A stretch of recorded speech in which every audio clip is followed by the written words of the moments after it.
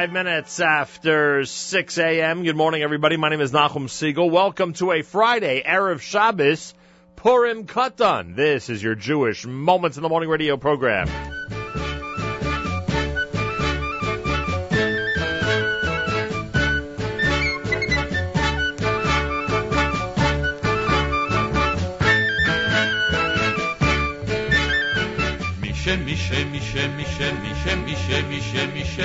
שנכנס אדר מי שנכנס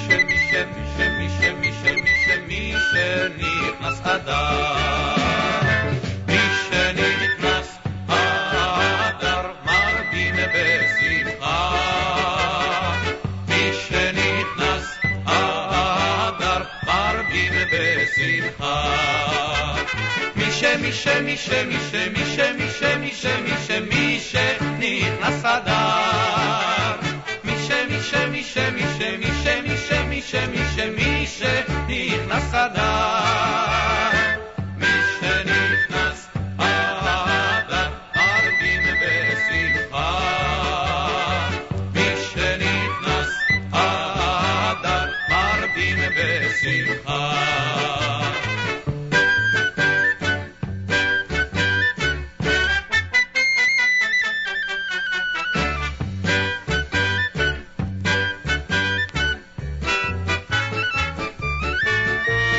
מי שנכנס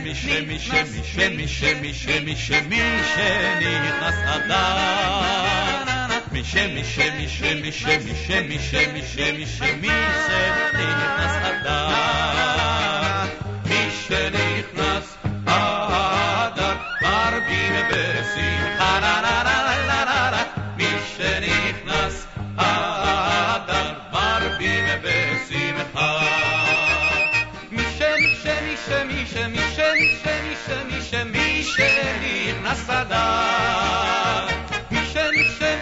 שנכנס אדר מי שנכנס אדר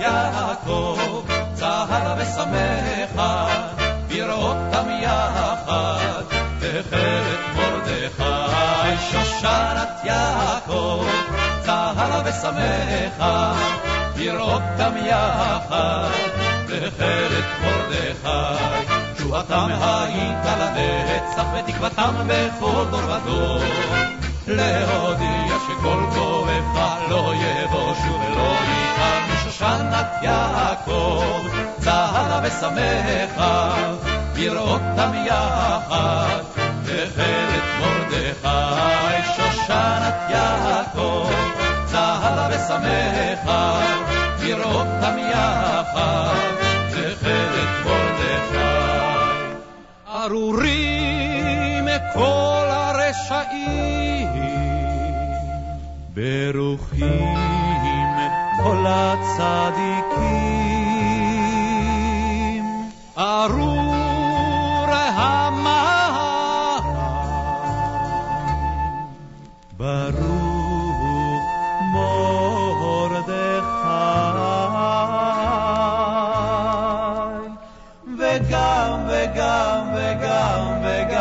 וגם חרבונה,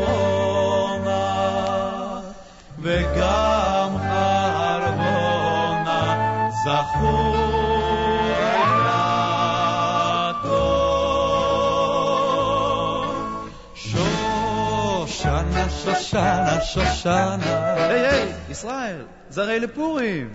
שושנת יעקב, צהלה ושמחה, בראותם יחד, תכלת מרדכי, שושנת יעקב, צהלה ושמחה, בראותם יחד, תכלת מרדכי, שושנת יעקב, שושנת יעקב, מרדכי, תכלת מרדכי.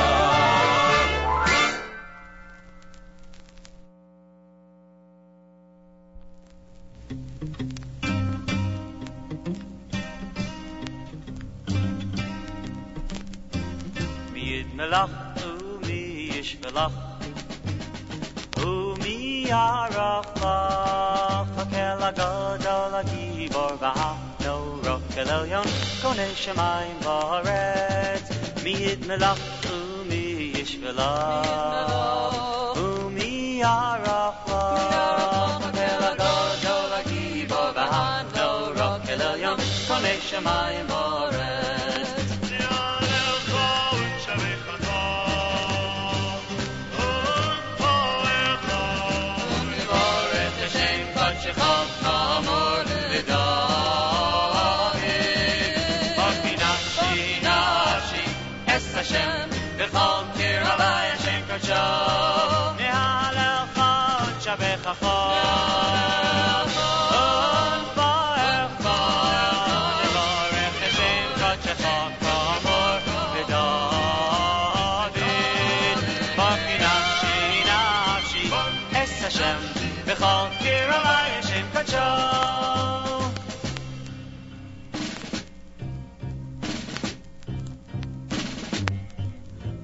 מלך ומי ישמלך ומי יערך לך הקל הגדול הגיבור והנורok אל עליון קונה שמיים וארץ מי יתמלך ומי ישמלך ומי יערך לך הקל הגדול הגיבור והנורok אל עליון קונה שמיים וארץ נהלל חון שווה חכון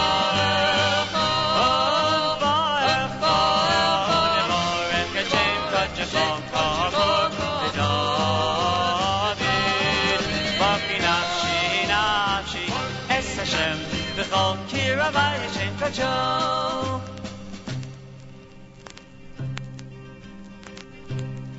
נהלל חון שווה חכון ברך חון נברך השם קדשו כאמור לדוד ברכי נפשי נפשי אס השם בכל קיר הווי השם קדשו בכל קיר הווי השם קדשו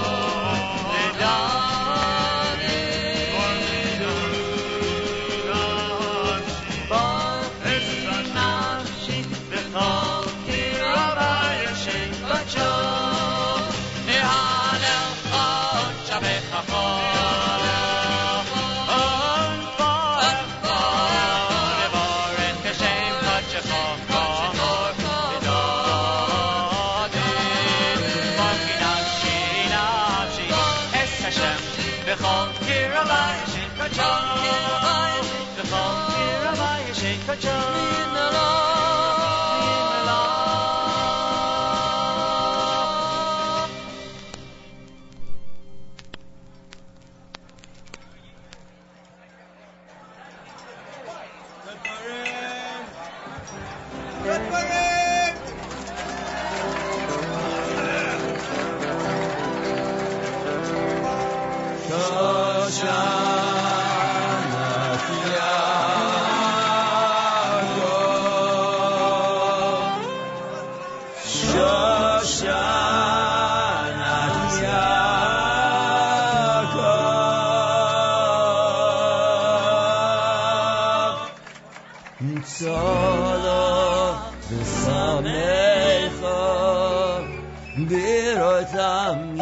יחד חילת מרדכי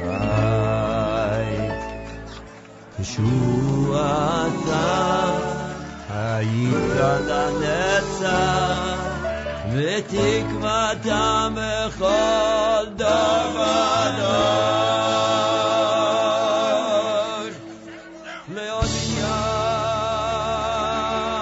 שכל קובר בך שלא לא יבוא בשוב ולא יקר על מות אוי אוי אוי אוי לנצח אוי ולא יקרמו לנצח כל החוסים בה לא יקרמו לנצח כל החוסים בה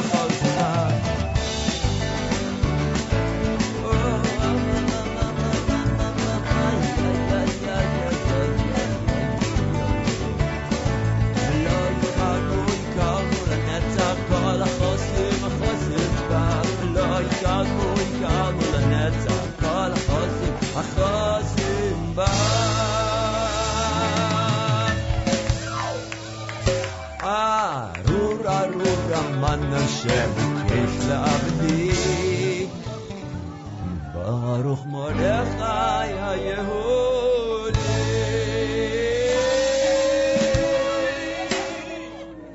ארור הסרש אשס מפקידי ברוך האסתר בידי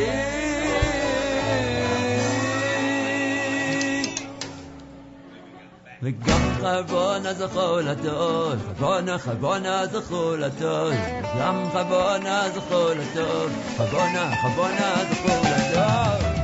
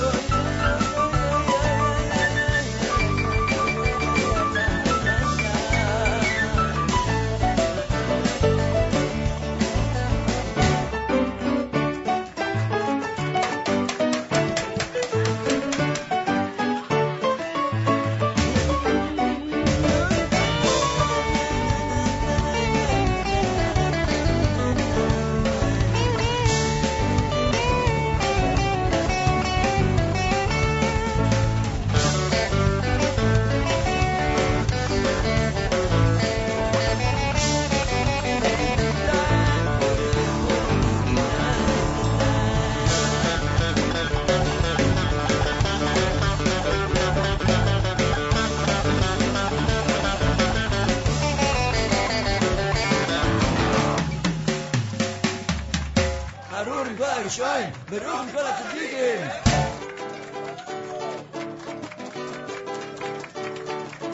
וגם חבונה זכו לטוב חבונה זכו לטוב גם חבונה זכו לטוב חבונה זכו לטוב וגם חבונה זכו לטוב חבונה זכו לטוב אוי אוי אוי אוי אוי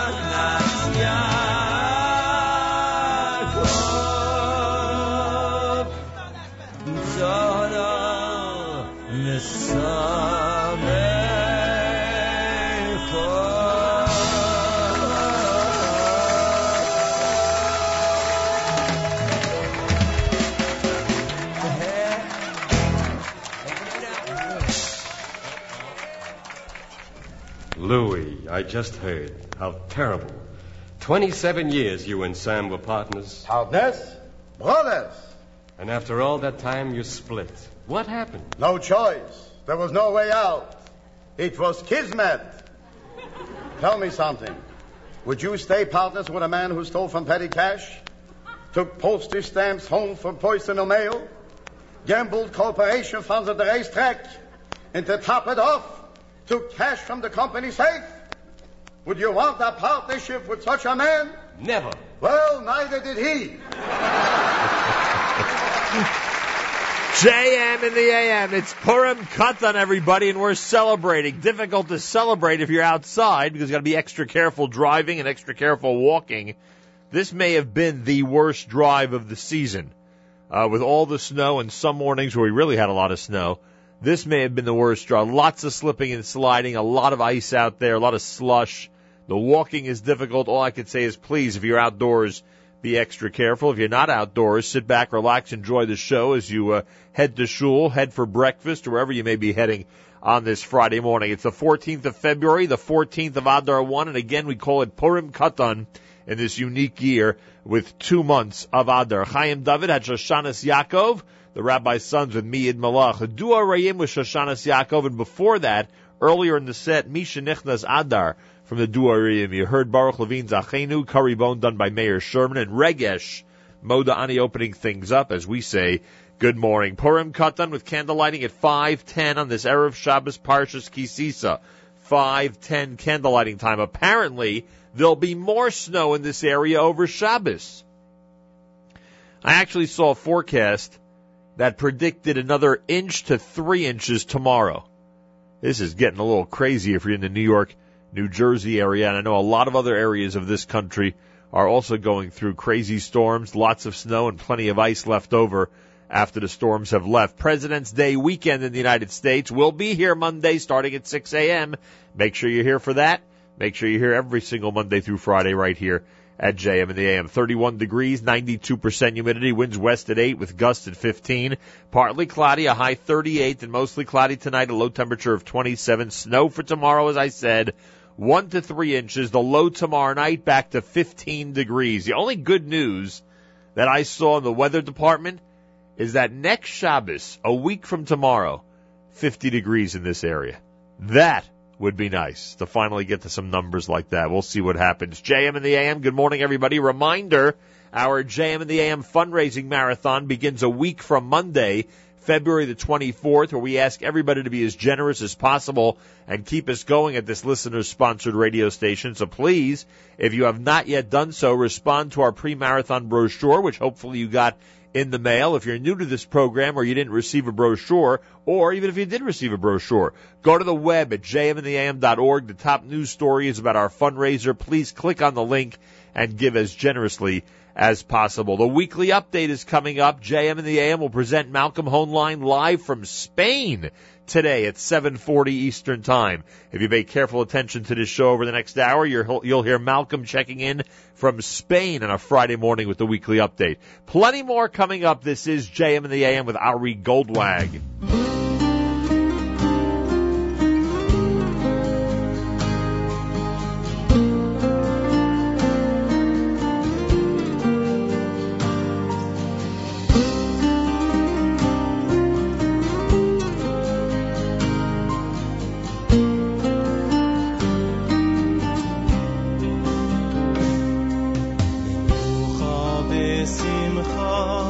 Oy la Yehudim,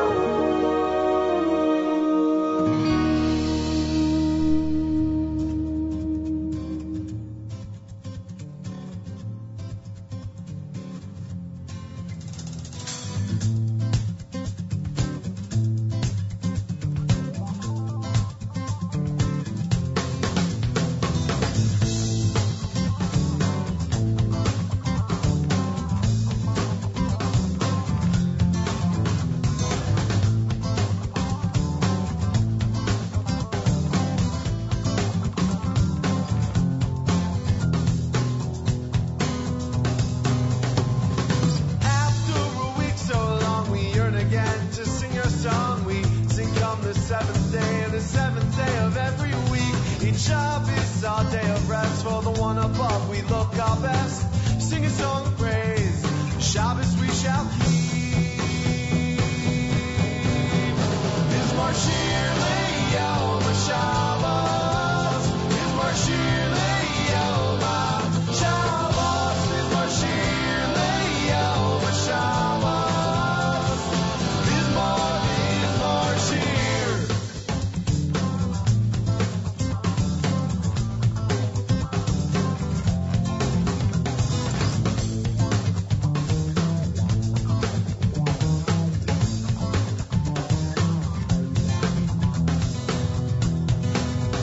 What we see is good in the lights when we sing a song on Friday night. On Shabbos we are one, our Creator and our soul.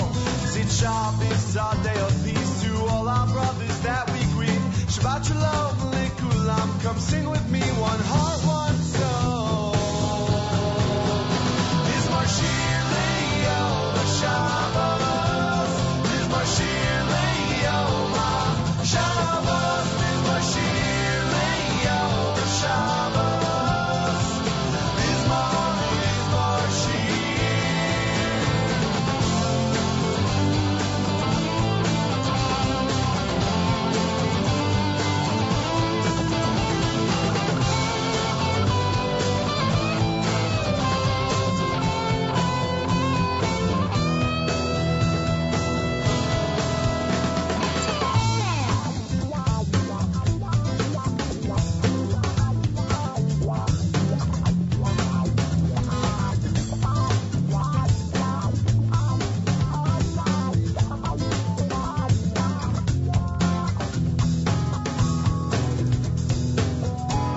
When it comes time for it to go, I'm greatly sad, and yet I know it's only a week till I can sing these songs again. So I'll take it with me every day till Shabbos comes, and I can say, come join with me, my friends. Kun around in all I share.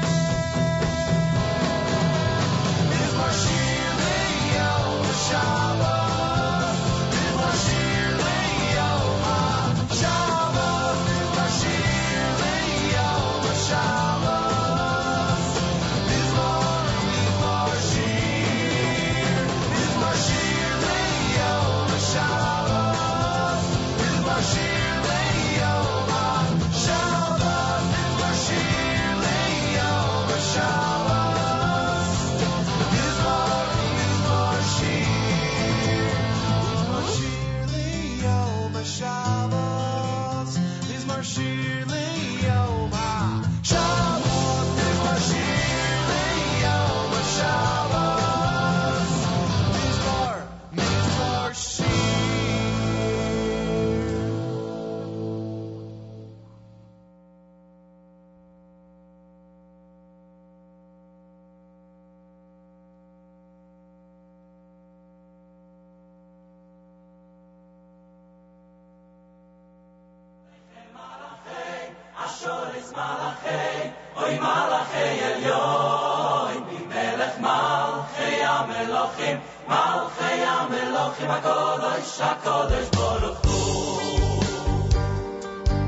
Eishes chayil mi yimetzo verofek mipni mi chrobot abo leivalo v'sholo lo yechzor molat tzavavoy v'lo voyro kol yimeh v'chayeyot dorshotze merufi yishtim vataz b'chayfetz kapeho oy so koni oy so icher mi merchak tovi lama lama tova toto mi oy lai lama tiferem tzebeis ov choik lenareseho tome moso devatiko cheyo pichapeyo atokore oro mi oy sposneyo mi oy oy oy seyo tomu voneho vayashru vaylo vayhalilo rabois vono isosuchoyu viatoli salkulovono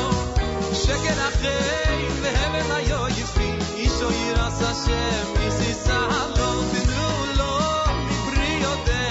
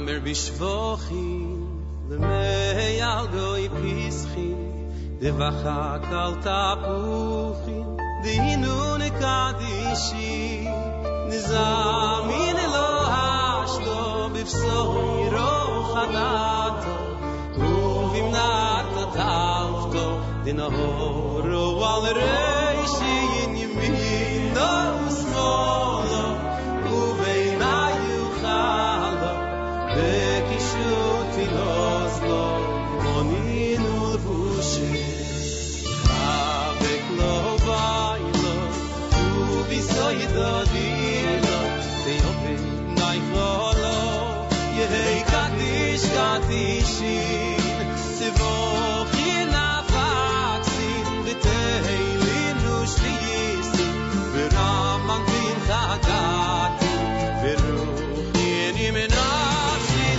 adusageyesei v'yal chadotarte v'hoyer oloyim v'teil v'chon edin fishim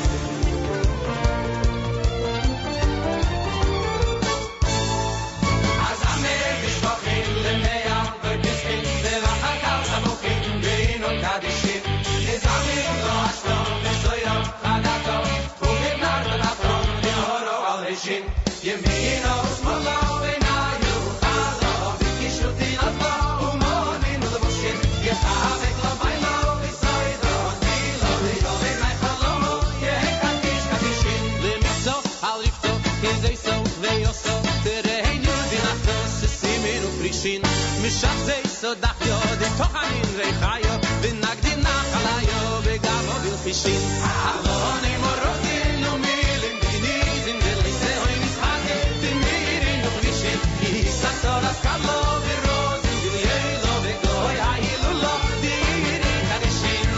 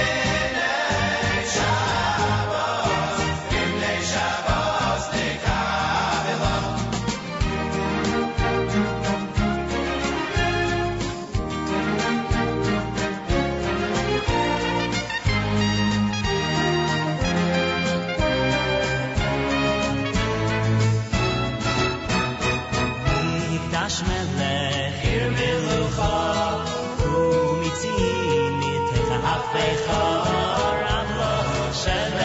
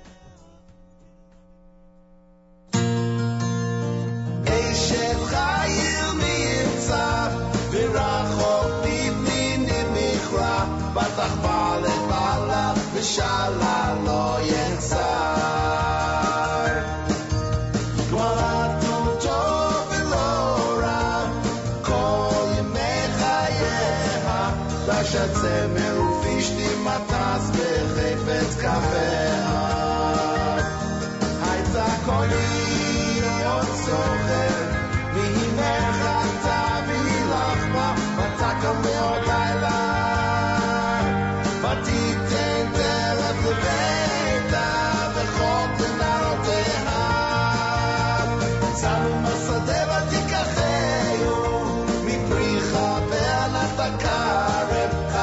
עוז מותיה מטה בצרותיה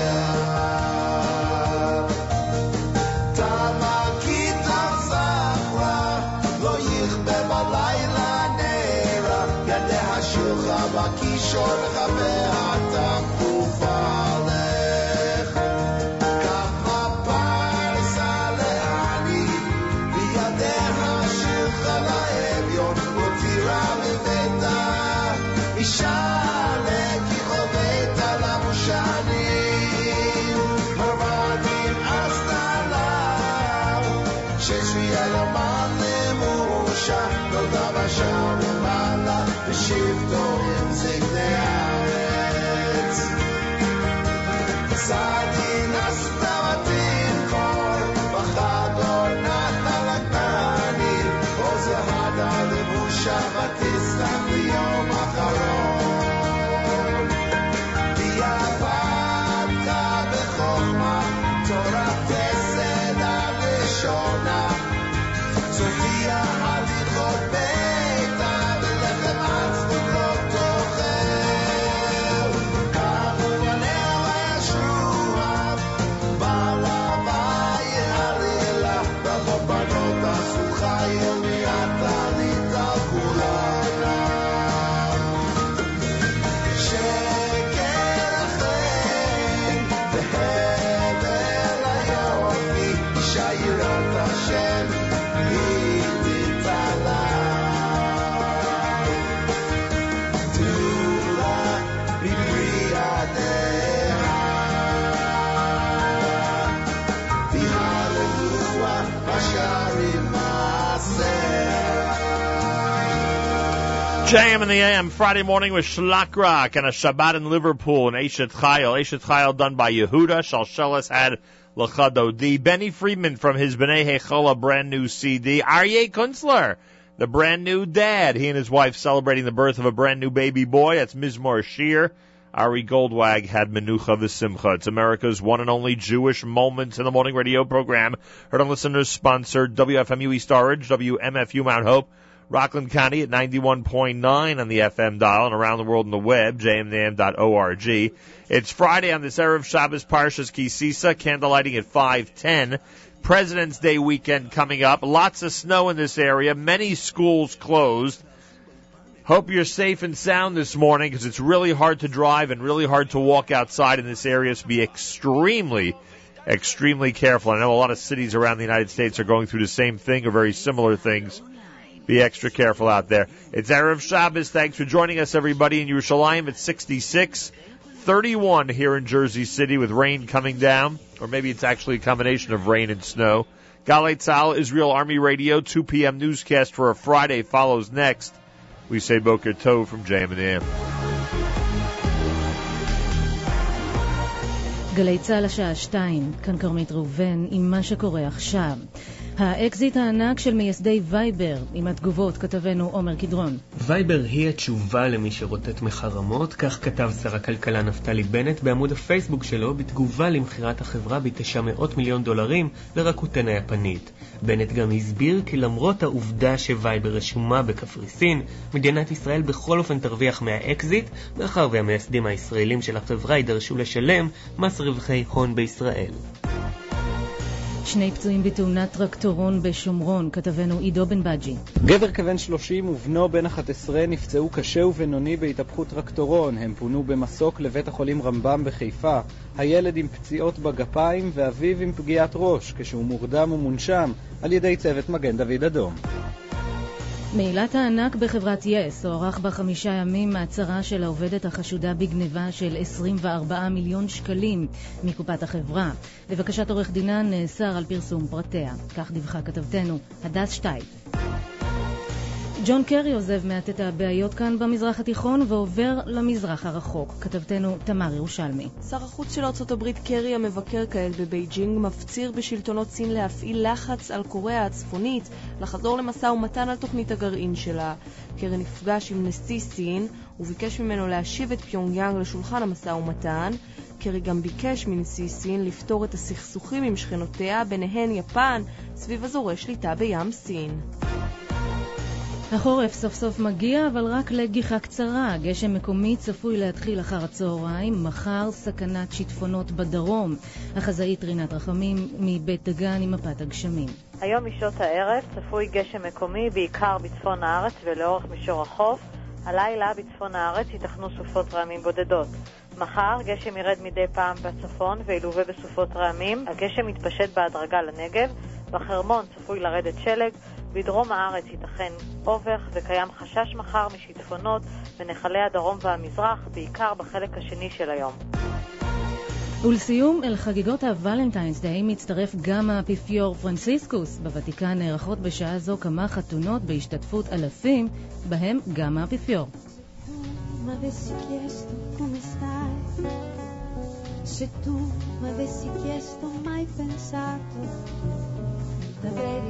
Ringrazio la testimonianza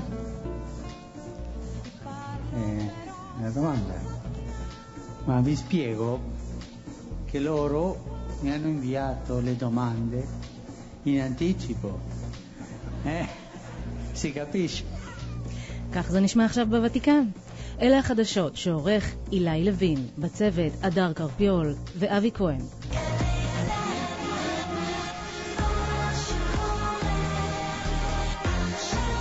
לך דודי לקראת קלה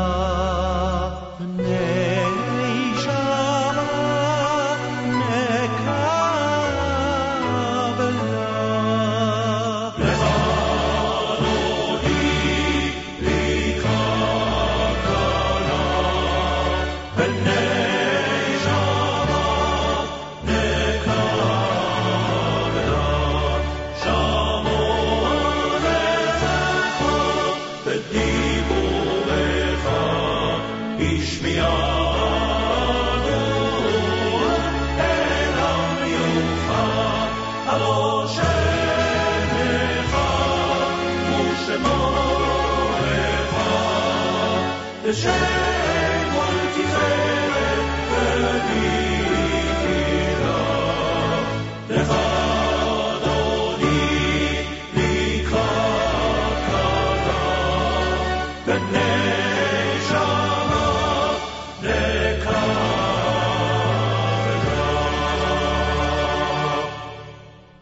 לקראת שבת לכו ונלכה כי מקור הברכה מראש מקדם נפוחה סוף מעשה ומחשבה תחילה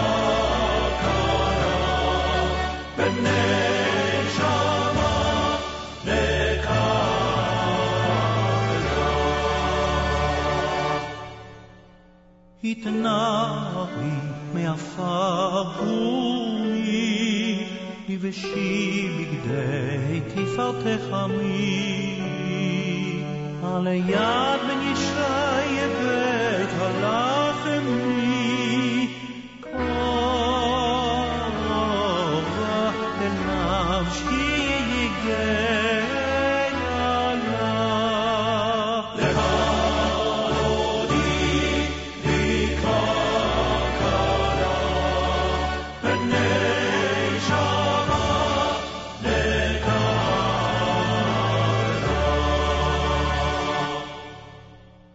איתו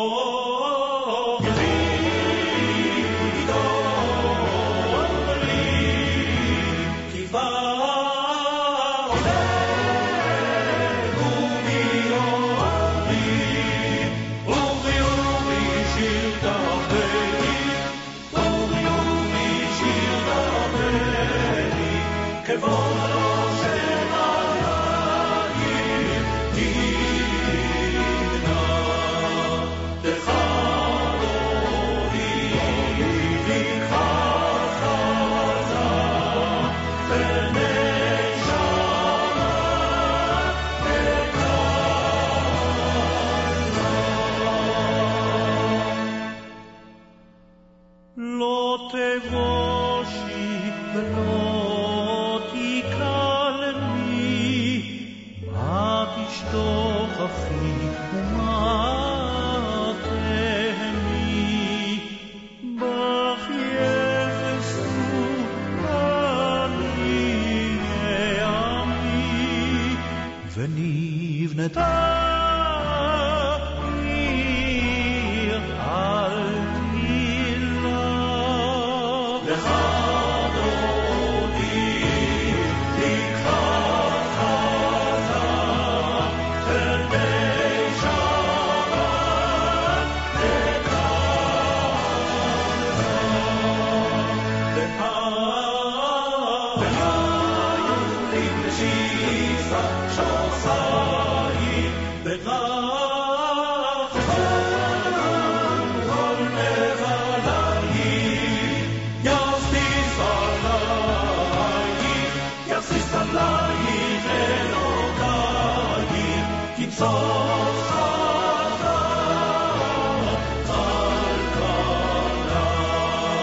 לך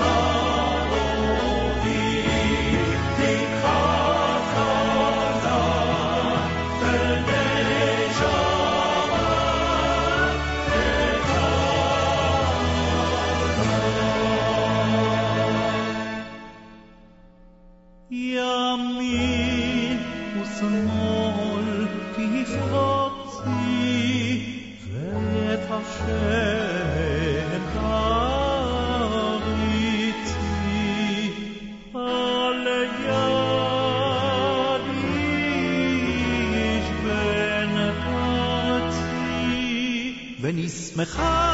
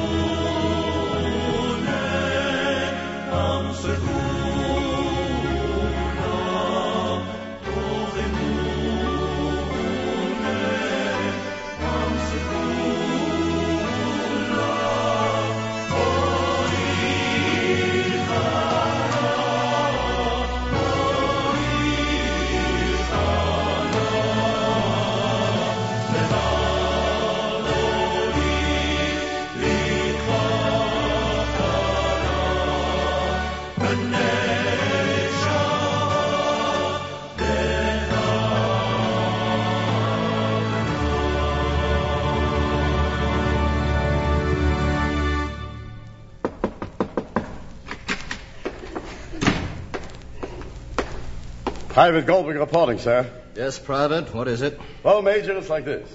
I heard you needed a person for a mission impossible, and here I am. Well, good boy, Goldberg. This is a dangerous and top-secret assignment. Now, first you'll take a jet. You'll fly at 30,000 feet, and then you'll parachute out over enemy territory. I'll take a jet, and I'll fly it at 30,000 feet, and I'll parachute out. Major, don't worry about a thing. It wouldn't happen. I'm afraid of heights. Well, I suppose we can get you there by boat. Now, when you get to the enemy campsite, you'll steal one of their camels and ride due east 41 miles to the bridge. Let us review. When I get to the enemy campsite, I'll steal a camel and ride him due east 41 miles to the bridge. Major, don't worry about a thing. It'll never take place. I'm frightened of animals. All right, Goldberg. You'll walk to the bridge.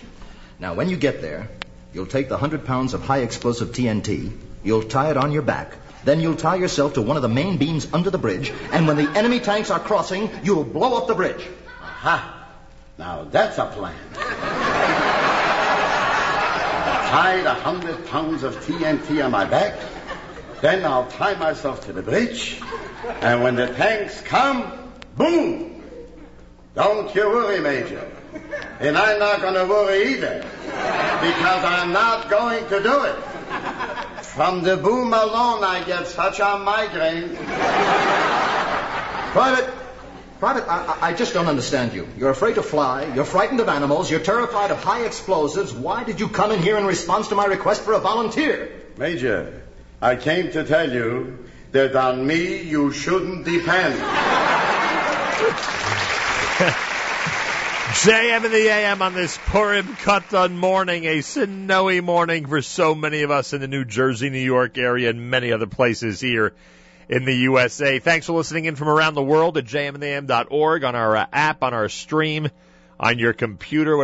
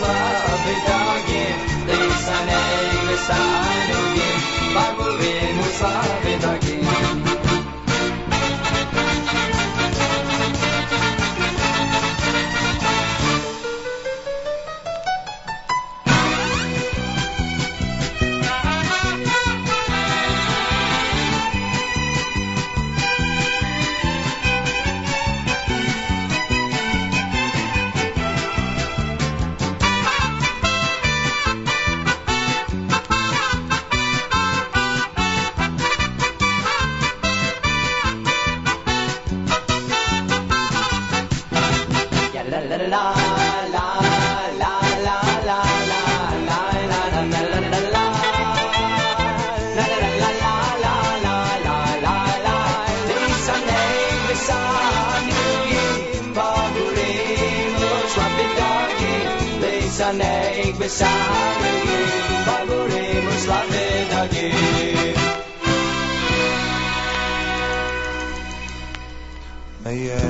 Hey noi lamahava Yom Shabbos Muchal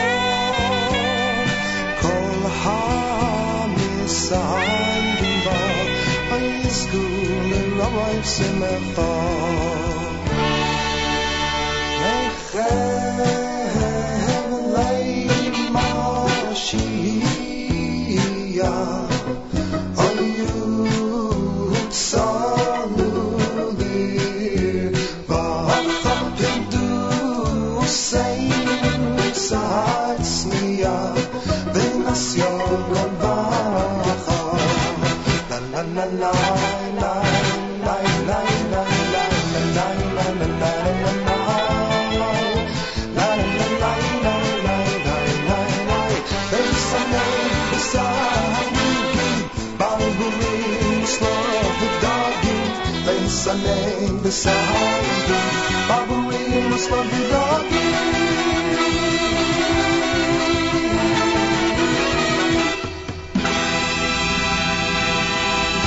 JM in the AM, the incredible Mayadidus done by Shmak Olenu. 21 minutes after 7 o'clock, Erev Shabbos, Parshas Kisisa, candlelighting at 5:10 on this Erev Shabbos. Rabbi Hanoch Teller is with us live via telephone, one of the most amazing teachers, lecturers, authors. It's now been, believe it or not, everybody, it's been 30 years that he has been on the scene with his incredible books. And that's one of the reasons we're speaking with him this morning. The other reason is that tomorrow night starts a round of showings of the fully scored feature-length documentary entitled Rebbe Elimelech and the Hasidic Legacy of Brotherhood. We will discuss that first with Rabbi Hanoch Teller here at JM in the AM. Rabbi Teller, a pleasure to welcome you here on this Purim Katan. Purim Katan Sameach to you. Same to you as well, to all your listeners. Thank you very much. I don't want to get too excited. So this weather must be a little joke for Adar.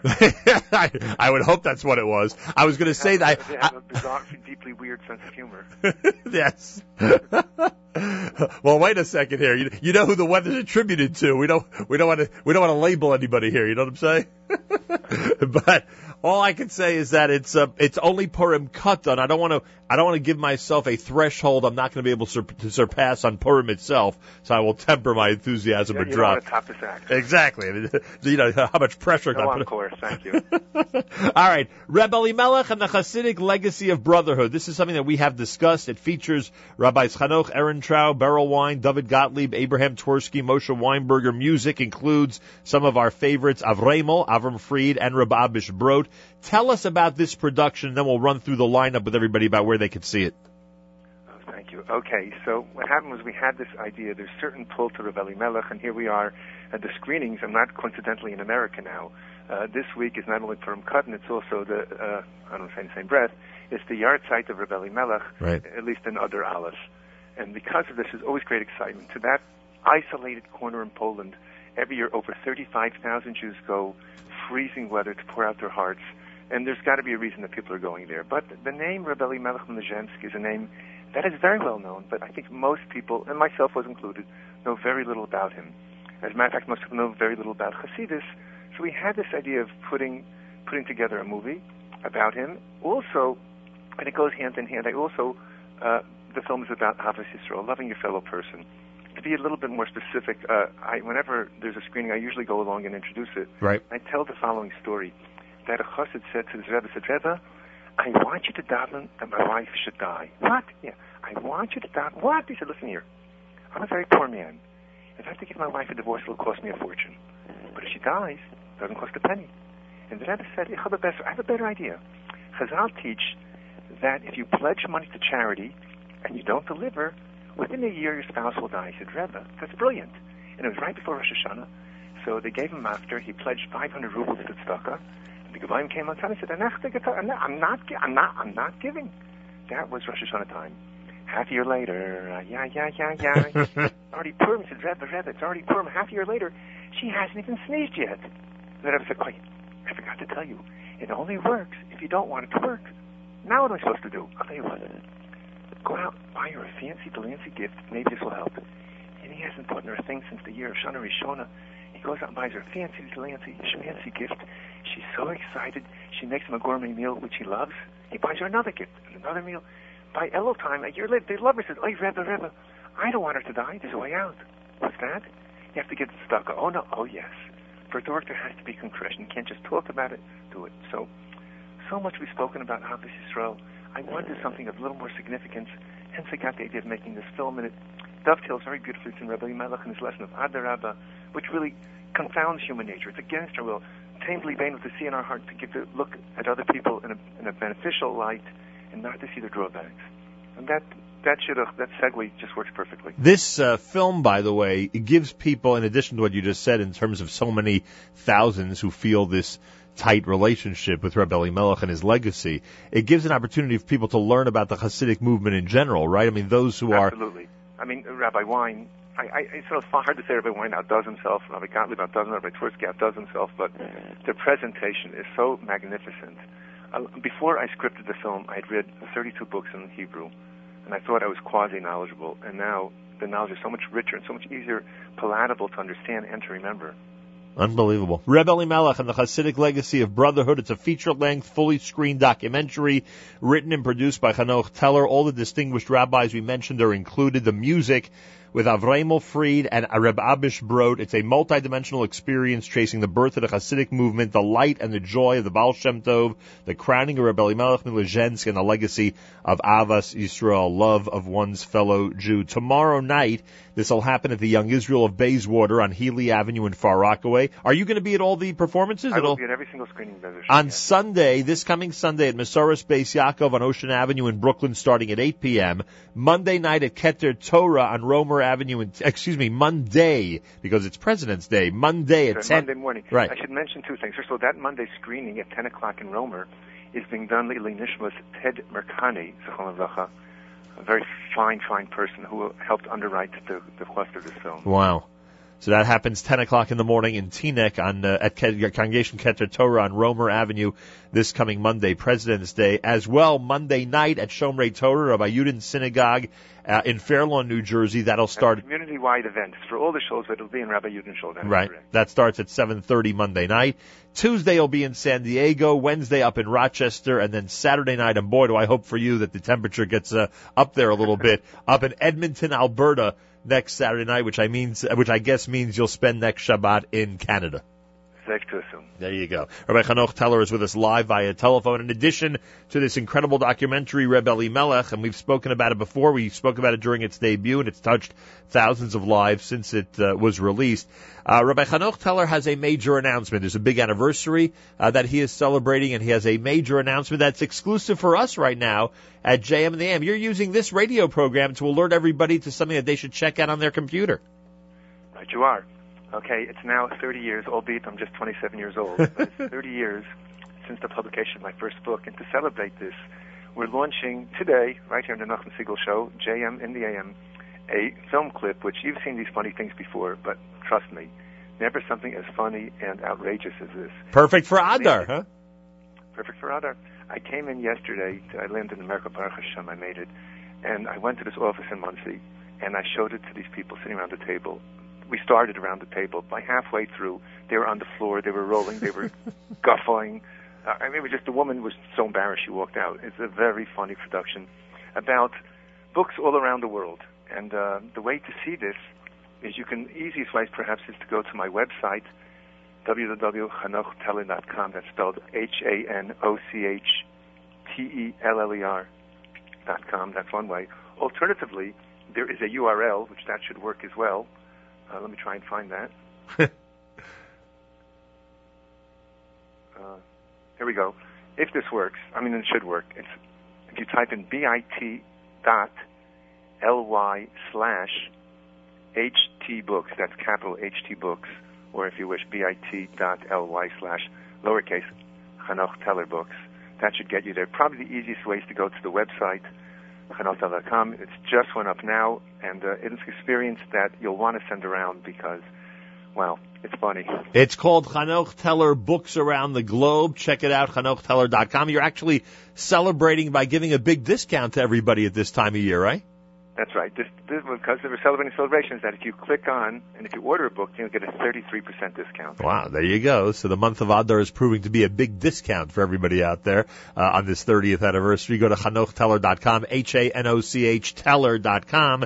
You can check out the brand new video, Hanoch Teller Books Around the Globe, which we've announced here before it's been announced anywhere else. And you can check out how funny it is for this month of Adar. And you can also check out the books. And when you do check out, you'll be able to save 33% on Hanoch Teller's books. Is your teaching schedule in Israel going well this season, Rabbi Teller? It is. This week, they're not, nebuch over in Israel. It's where we need the rain, we need the snow, we need the precipitation. We don't have it, but so I don't get any winter days off for when I'm missing. But the teaching is going fine.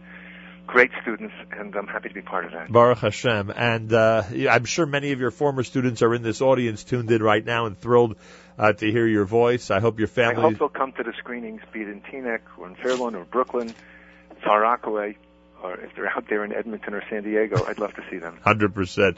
And we'll remind everybody about it as we get closer and closer. Obviously, tomorrow night is at the Young Israel of Bayswater in Far Rockaway, starting at 8:30 p.m., and Sunday in Brooklyn at Masorah Space Yaakov on Ocean Avenue in Brooklyn, New York. I assume all the information is there at HanochTeller.com. Thank you so much for joining us. Welcome to the snowy United States. By the way, I heard in your voice you said you were glad you made it here yesterday, but you know that if the snow would have delayed you a bit, there probably would have been a much better story in it. You know that.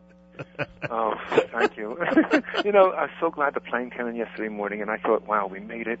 Then I had to drive to Muncie, and I thought the plane ride, that was a cinch. That was nothing compared to getting up to Rockland County, huh? Simple as that. Rabbi Teller, good luck and mazel tov on all these amazing occasions for you. Thank you very, very much. Thank you. Have a wonderful Shabbos. A Purim Katan morning with Rabbi Hanoch Teller at JM in the AM. Check out the website for the video, Hanoch Teller Books Around the Globe, for all the big discounts on the books and his 30th anniversary celebration, plus the Rebbe Elimelech showings, which we'll remind you about through next week. Start tomorrow night at Young Israel of Bayswater, and then Sunday night at Masorah Space Yaakov on Ocean Avenue in Brooklyn. Monday, the legal holiday, he'll be at Congregation Keter Torah in the morning, and then Shomrei Torah in Fairlawn on Monday night. This is JM in the AM.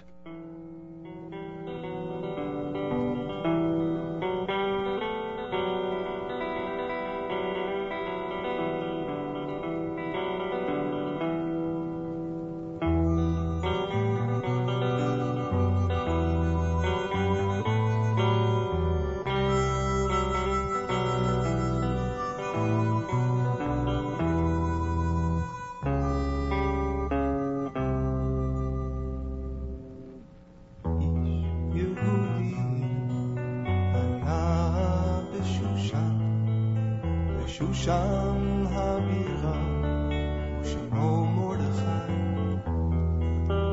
רצוי לרודך דורש טוב לעמו ודובר שלום לכל זרעו היהודים הייתה אורה ושמחה ששון ויקר היהודים הייתה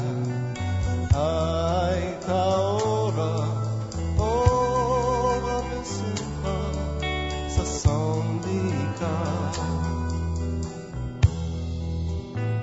We children of destiny should have no doubt as we gaze on the heavens and circle about that there's only one craftsman, one painter behind the scenes of this universe. Oh, and this brings to mind that in Shushan there was a man named Mordechai whose people did love him, whose wisdom was high.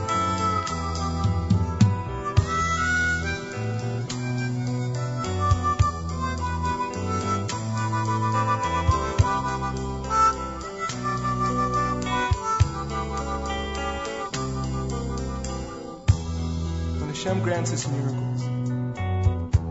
When He opens our eyes. When we see how He signs His name through men like Mordechai. Men who speak peace on this journey of such limited time. And if God's name is hidden, then it's for us to find.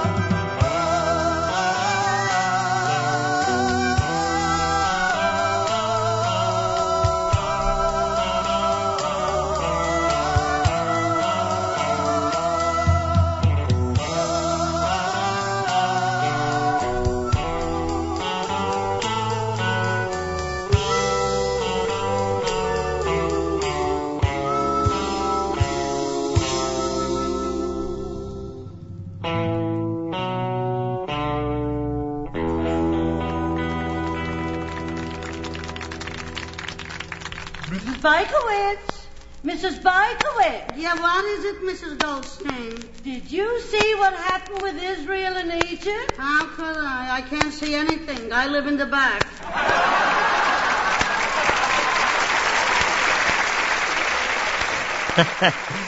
JM in the AM, candlelighting at 5:10, Erev Shabbos, Parshas Kisisa with candlelighting at 5:10, President's Day weekend, whole bunch of stuff going on, I'm sure. By the way, I checked with my connection to the Yeshiva University Sfarim sale. They did cancel last night. They did not open the Sfarim sale last night. It will be open tomorrow night. It will be open tomorrow night up at Yeshiva University. So if you haven't had a chance yet to see North America's largest Jewish book sale, your opportunity is tomorrow evening. And, of course, they're open on and off until the 20th, with a schedule on and off until the 23rd of February, and we are highly recommending it. Speaking of things we are highly recommending, legal holiday shiurim are going on this Monday.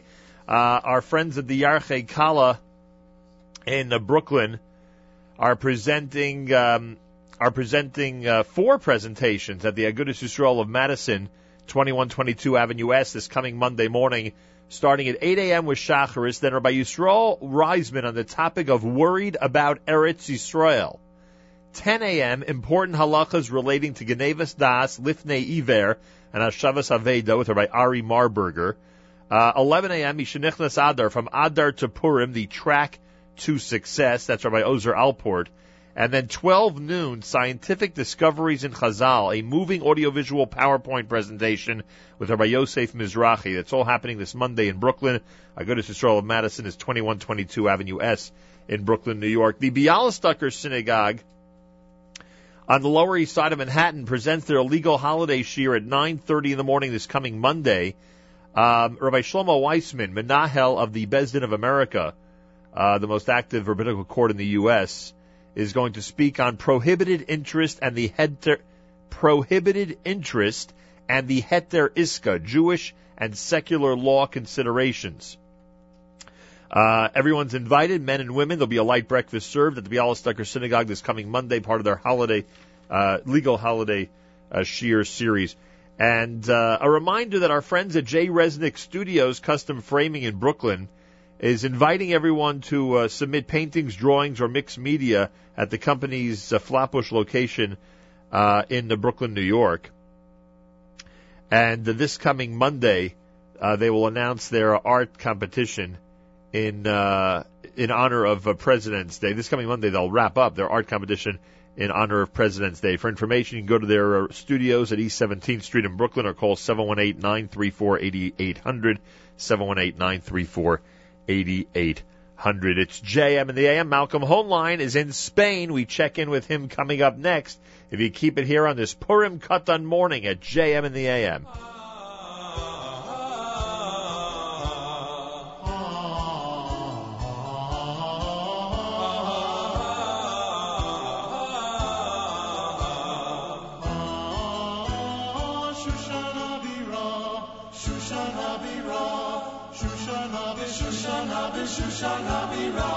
Yehudi haya Shoshana bira, Yehudi haya Shoshana bira, Ushma Mordechai ben Yair ben Shemi ben Kish Shemini, Ushma Mordechai ben Yair ben Shemi ben Kish Shemini, Yehudi haya Shoshana bira.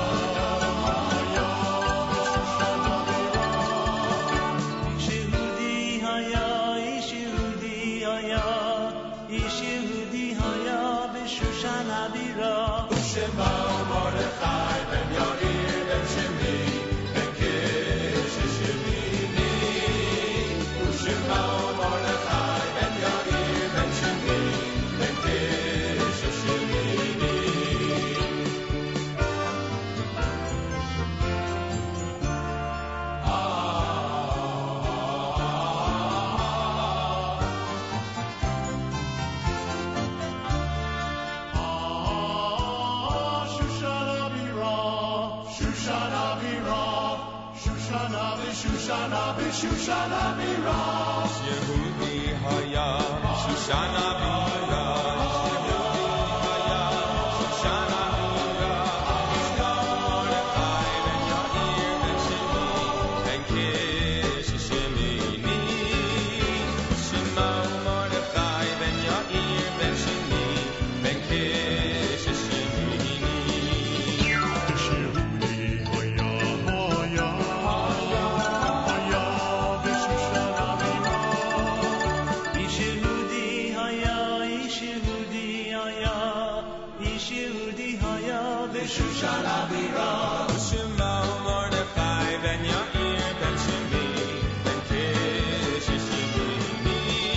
It is Purim Katan, everybody. If not for the two Adars, today would be Purim. How do you like that? That's certainly one way of looking at it. Ish Yehudi, done by Schwebel, Scharf, and Levine. Words from the Megillat Esther. Before that, Ish Yehudi with Diaspora. Malcolm Hoenlein is in Spain. I'm not joking. We check in with him in just a second here on a Friday morning at JM in the AM. It is the 14th of February, and again, the 14th of Adar 1, which is Purim Katan, on this Erev Shabbos Parshas Ki Sisa, candle lighting at 5:10. I remind everybody that a week from Monday is the JM in the AM fundraising marathon. A week from Monday, on the 24th of February, it begins. It is never too early to support this show. I checked it out, by the way.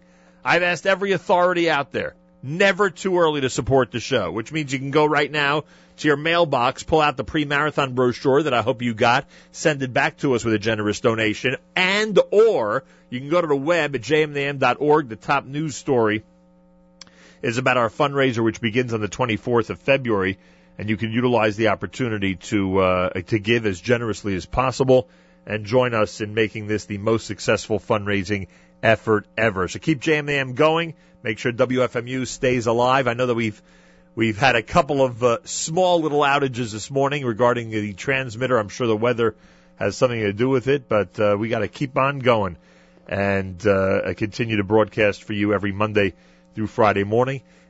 So make sure to support us as generously as possible, and your help with that is, of course, greatly appreciated. I want to thank our friends at JewishWorldReview.com who continue to inspire and to inform their readers and to remind them to tune into us on our live stream at jmandam.org, and I wish them a very, very good Shabbos. Malcolm Hoenlein, as I said, is in Spain. No joke. The Conference of Presidents met with King Juan Carlos I of Spain, among many things that they've done while in Spain during the last couple of days, and Malcolm will explain that and many, many more things, I'm sure, from Europe coming up. Malcolm Hoenlein is the Executive Vice Chairman of the Conference of Presidents of Major American Jewish Organizations and joins us for the weekly update here on a Friday morning. Mr. Hoenlein, welcome back to JM and the AM. Thank you. It's always good to be with you, and wherever it is, buenos dias, and all the other greetings I could give you from this wonderful place where we are called Toledo, which has an amazing Jewish history, both good and bad. And it's to experience what happened 500 years ago. It never felt more than in Toledo with its glorious Jewish history and so many famous people, and there are statues all over in the names of famous Jews who lived here. One of the benefits of your extensive travel schedules, we get to ask you questions about different places that you visit, especially as they relate to Israel and the Jewish world. First of all, and we know that the EU, we look at it collectively, and we talk about the EU, its relationship with Israel, its demands of Israel, etc. Where is Spain on that scale? How much pressure do they think the leaders of Spain should be put on Israel? What is their role when it comes to EU leadership and the relationship with the Middle East? Well, as in most countries, it's shifting. It depends on the government and its attitudes. This government happens to be more sympathetic. We spent an hour and a half yesterday with the president of the government, who is the equivalent of the prime minister, right after we met with the king. And in both instances, we spoke to them about their role in the EU, as we did with other officials with whom we've been meeting, Minister of Justice, Secretary of State for Foreign Affairs, etc. And I must say that I think that they are very receptive. They get it. They see Israel as an important ally. The Minister of the Interior was there last week. There's talk of high-level exchanges and meetings. In fact, Netanyahu was scheduled to come during this period, maybe in the spring. And the emphasis that we've been placing on a Mediterranean alliance, meaning having Spain and Israel as anchors with countries like Greece and Morocco and Italy and others, to move it out of the Middle East, which is so volatile, into the Mediterranean, which has problems, but is a much more stable region. And they are very open to it. They do about $1 billion in trade. They absolutely reject the boycott and said that they were upset with Ashton's remarks and other comments and the direction of the EU, and said that they would not support it. But frankly, as with most other countries, they follow the lead of France, Germany, and Britain when it comes to EU voting.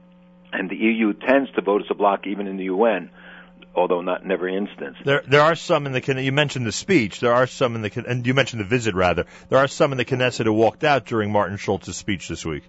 Well, that's a very important thing. I just want to say one other thing about Spain that's very important. First of all, there are about 5,000 Jews. Some say 10,000, and you know that most came in the last decades, and there is life being revived. We went to visit a Jewish day school with 250 Jewish children.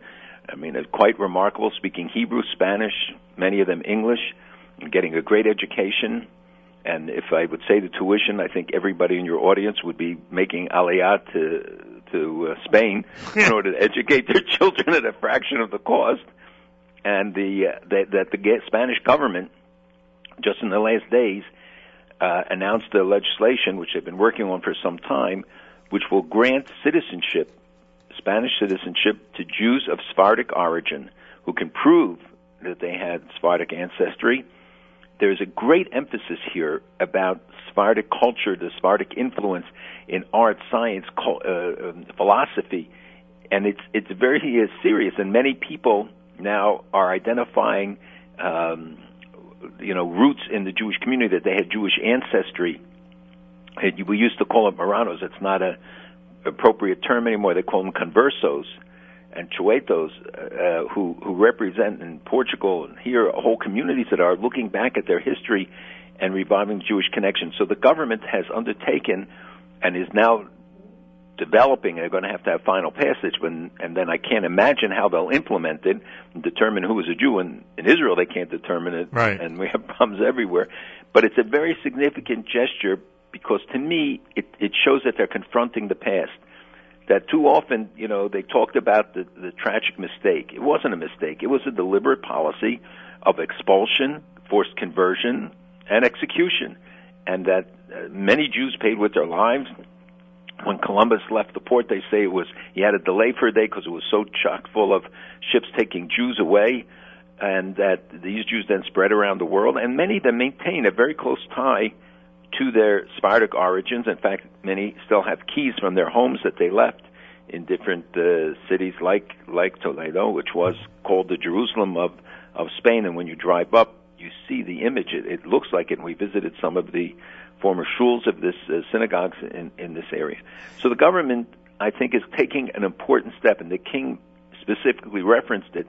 And then in discussion, elaborated more. He said, look, we have common roots, and if we can build on them for a better future, so that they are talking out more openly and honestly about what happened.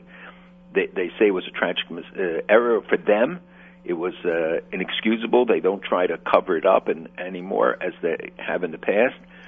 And so it's a very significant gesture, I think. I don't think the practical implications will be known for a long time, if any. It's their way of saying you are welcome here, as opposed to what some of our predecessors said or implemented. You are, in fact, welcome here. It's a different Spain, let's put it that way. It's exactly the summary of what the Minister of Justice said to us when we talked about it, many things, but he said that when he was young, if they called you a Jew, it was an insult. Right. He said today it's the reverse, and you see it manifest in many ways. And the lineup, if I had time to go through all the people from the mayor of Toledo and of Madrid to the ministers, to the officials, to the kind way that they have treated us here in these couple of days, it's really quite remarkable. And you'll hear from, I'm sure, from many of the participants later on.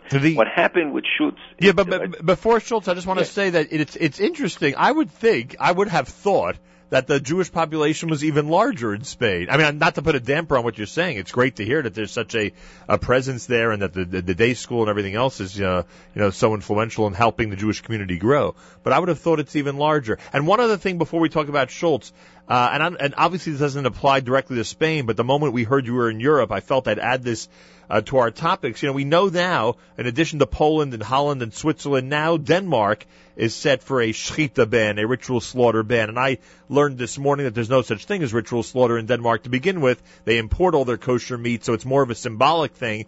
But does this give us, something else to worry about in terms of symbolism, even if it's not a practical ban, that symbolically other European countries are joining in with the previous ones for a ritual slaughter ban? It's of great concern, and as you said, it's being manifest in other countries. And this is traditionally, historically, the way to strike at Jews is to attack Brit Milah, circumcision, and Shechita, ritual slaughter. And they do it under the guise of humane slaughter or concern for the animals. The Nazis were concerned about animals, but as they were massacring human beings. Right. And this is not unprecedented and not uncommon, and it is a vicious anti-Semitic campaign. We know that humane slaughter laws have been, humane slaughter practices in terms of kashrus are proven scientifically in other ways, and have been repeatedly so. So it is of concern, and especially a country like Denmark, which always praised itself for the saving of Jews. And as one official in Denmark told me a number of years ago, it's time for the Jews to stop saying thank you to Denmark. Oh, boy. Because Denmark has to thank the Jews because we saved a few thousand Jews. We did not go into the docket in the Nuremberg trials because we collaborated with the Nazis. We provided them with the weapons. We provided them with ammunition and metal, food for the troops. And they did turn over thousands of Jews who were not Danish citizens. They saved those who were Danish citizens, and we credit them for that. But the stories like the king going out with a yellow star on was not true. It never happened. It was a mythology that was created. And so Denmark and the other Scandinavian countries where we see anti-Semitism so rampant, Sweden, who hold themselves up as a paragon of human rights and justice, are of the lowest stature possible. And the spreading messages, the fact that you have these extremist parties, and we discussed this extensively here, as I did 2 weeks ago with the leaders of Greece, which is confronting Golden Dawn in effective ways. Unfortunately, in other countries, they're not. But when you have 17,000 people march in France saying Jews don't belong here, the message of Spain saying Jews do belong here, I think, is, again, more important. Oh, no question about it. 5 minutes before the hour, Malcolm Hoenlein is live in Spain. That's the reason we're focusing on Europe at the beginning of this weekly update here at JM and the AM. And now, regarding the Martin Schulz speech in the Knesset.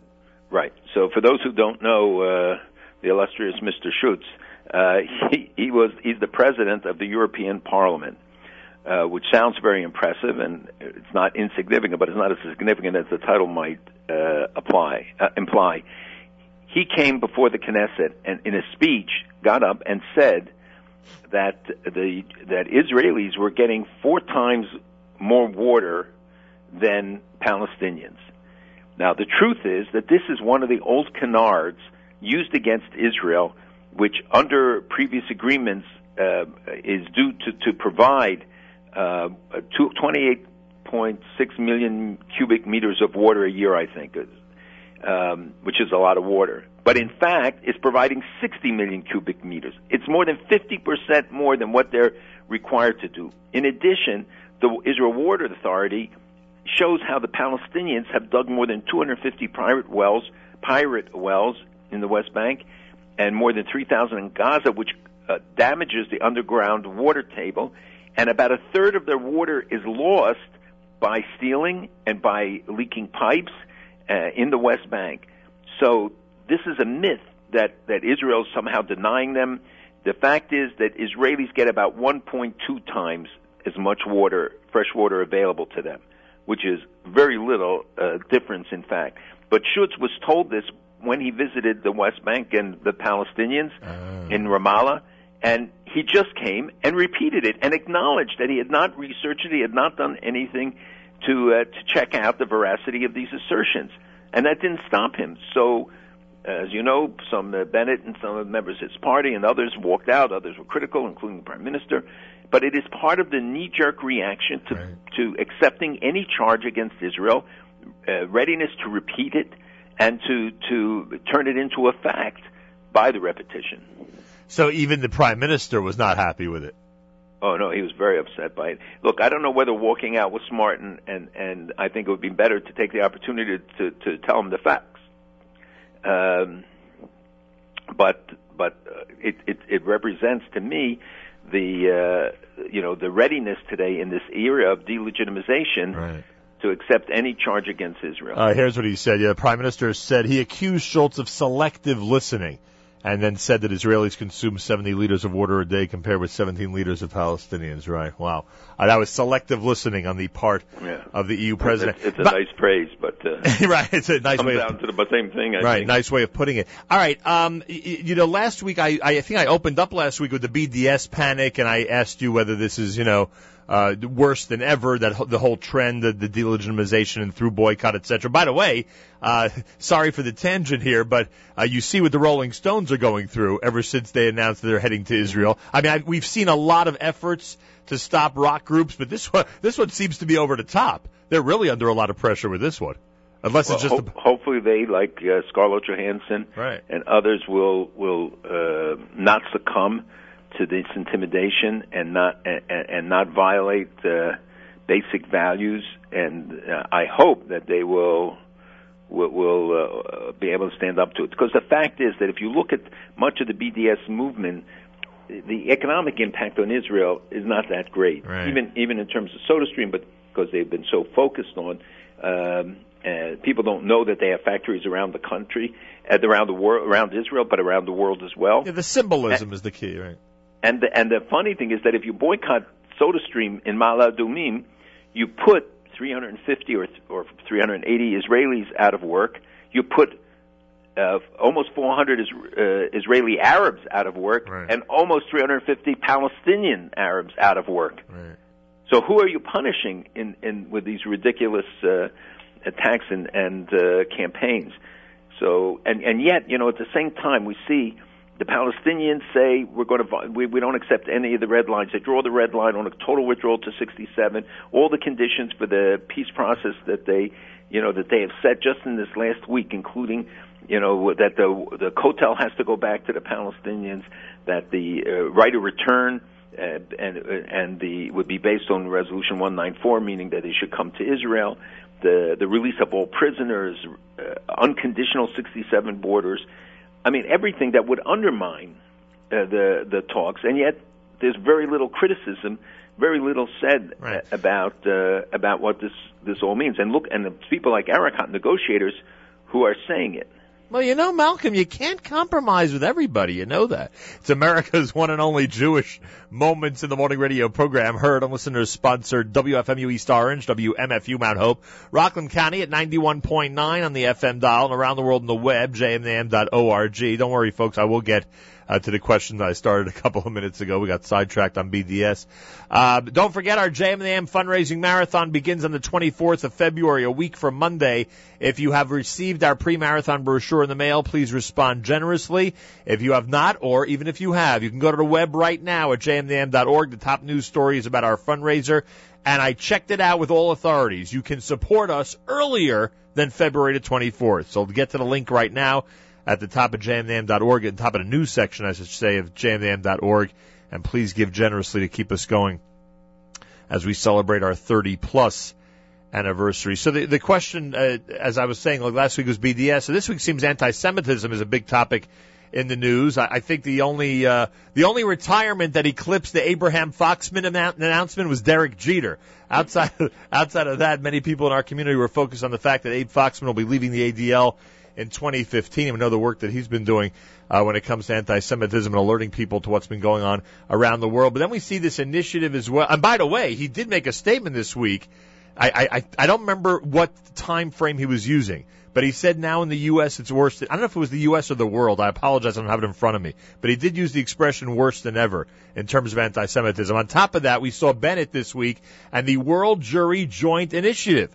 Apparently, the government of the State of Israel, we have discussed this before, is very concerned about what's going on in the diaspora and needs to start and continue initiatives that talk about and promote Jewish pride, Jewish heritage, and connection with Israel. And this will hopefully help stem the tide of anti-Semitism as well. So now I ask you, Malcolm, are we in a new era of anti-Semitic activities, anti-Semitic atmosphere that we should be careful about? No, I think it's a continuum that goes back to Abraham, Yitzchak, and Yaakov, our forefathers, who were the prototypes for what we've experienced throughout the generations. I don't think he said this is the worst of times. Certainly you can't compare it to the 1930s. And whatever similarities may exist, the key is what lessons we learned from that period and that we derive from history. Because each situation is different, and we have a Jewish state with a Jewish army that's able to do remarkable and amazing things to save endangered Jewish communities that we did not have. And frankly, for the first time, probably in 2,000 years, there's no Jewish community not free to leave the country in which it lives today. And there may be individuals, but no community that is not free to leave where they live. These are remarkable things, and that Jewish communities can be saved and brought home to Israel, and many have to go elsewhere, regrettably.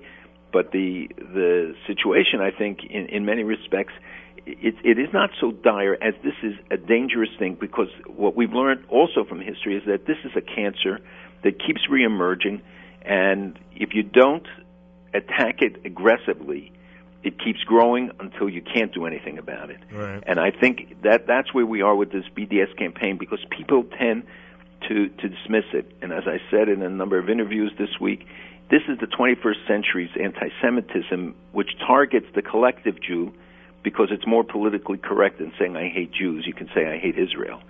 And that none of us should be fooled about what this really means, who the target is, what the nature of this campaign. Societies aren't judged because they have haters. They're judged by how they deal with them. How do the law enforcement, how do the legal authorities, the governments deal with it? Do they confront it? Do they try to outlaw it? Do they deny them the support and succor that they need in order to expand? And we're going to see much more of this. Economic conditions exacerbated political conditions and the weakness of the systems.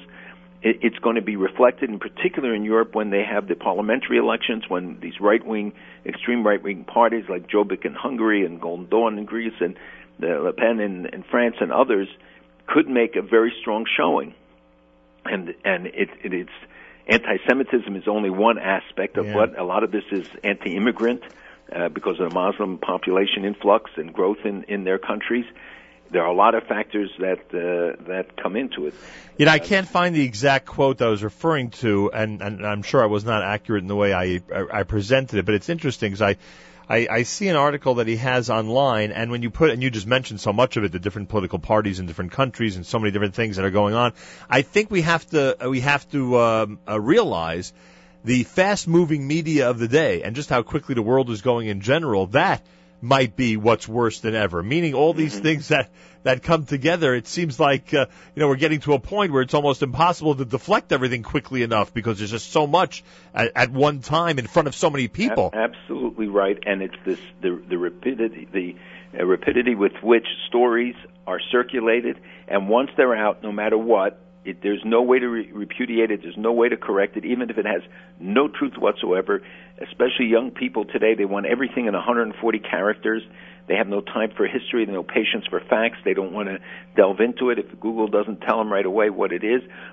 We are approaching the most complex of issues today, and because of globalization, the complexity is compounded when you look at all the issues we face, whether it's Syria, whether it's Iraq's collapse, and Jordan in trouble, the Egyptian situation, certainly the Palestinians, Gaza in economic collapse and running out of water and all sorts of things. The Saudis talking about getting Pakistani weapons. Just in this 1 week, you talk about Turkey's internal issues and external manifestations towards Israel. It is a very difficult time, and the way you deal with this is not to look just at the headline or look at it superficially, because that is going to lead to failed policies by those in power or a failure on the part of the public to try and help create policy that works. By the way, did you see how a week later, because we spoke about this last week, how a week later Turkey is even more, I don't want to say desperate because I can't get into their head, but Turkey's even more inclined to forge a peaceful relationship with Israel? But at the same time, he announced after the first stories came out, Erdogan said, well, only if they lift the siege in Gaza, which is not going to happen. The trade between Turkey and Israel has gone along.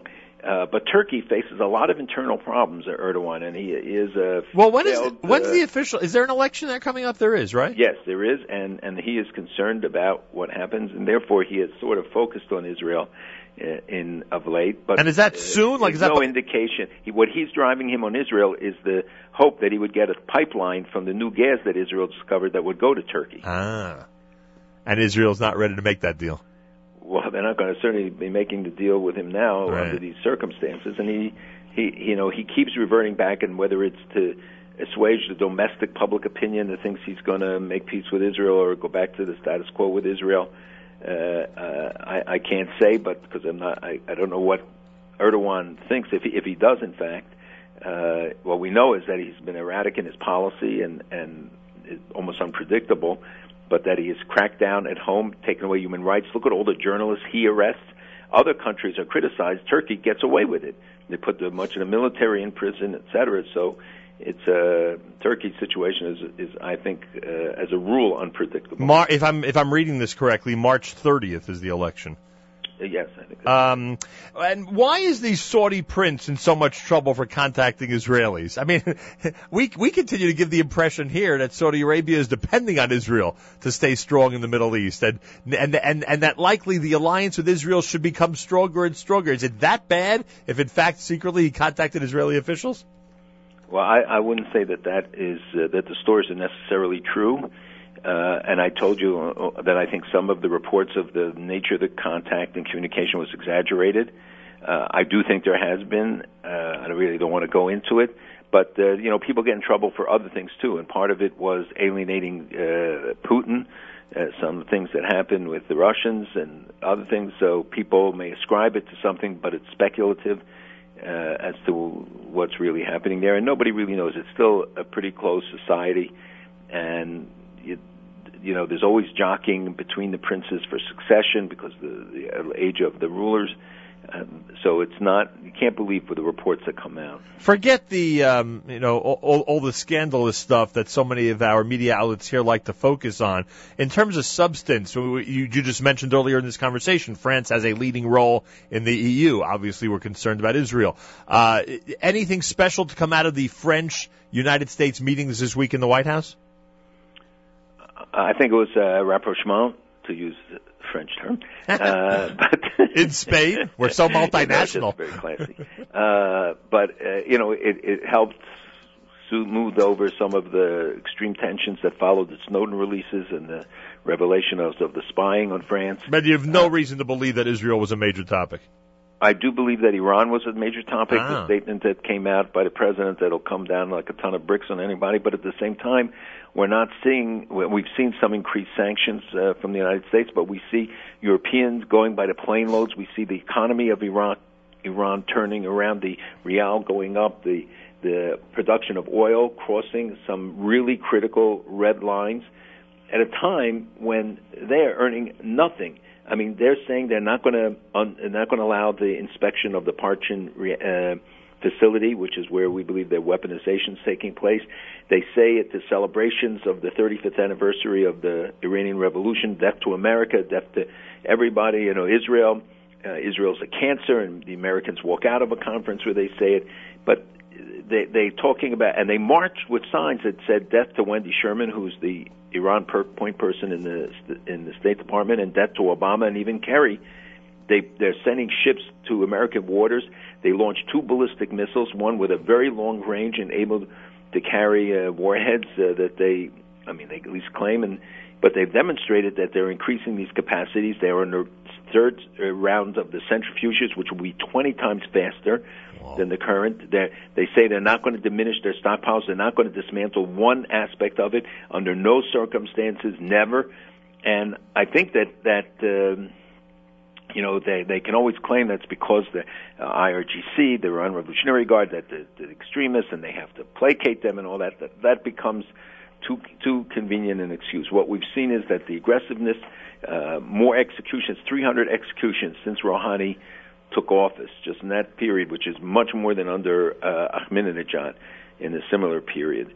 So, they're still continuing to play a destabilizing role all over the Gulf, in Syria, in Lebanon, and we're seeing the Syrian war spill over more and more into the Beirut suburbs, and can expect that to heat up some more in the coming days.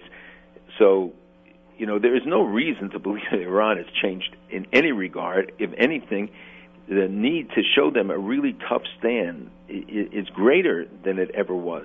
And yet we don't see it. And you mentioned the legislation and the other things that have been talked about. When Iran shows a TV simulation of bombing Haifa and Tel Aviv and American ships and killing American sailors in a simulation, and the statements that they're making, that they will never reduce their, quote, defensive capabilities, which means their offensive capabilities in the nuclear realm, then I think that we can't look to see right now any kind of change that is going to make the talks more productive. And they're talking not a 6-month framework, but the administration, others are talking about a year framework. I'm so glad you said it like that, because you've told us this so many times, and unfortunately, only a small percentage of people like to listen to it. When they tell you something, believe them. As simple as that. Believe what they're telling you because they mean it. They mean it. And everything they're saying, as you just described, everything they're saying, they want to see come to reality. And maybe one day, some of the leaders around the world will start to believe it. Like a small percentage of this audience, I think, already does. Maybe bigger than small. What happened with the PA? What happened with this hospital episode that Israel would not treat people who came in with credentials on State of Palestine stationery or letterhead, but instead it had to say Palestinian Authority? What are they trying to do there to incorporate a brand new state that doesn't exist yet?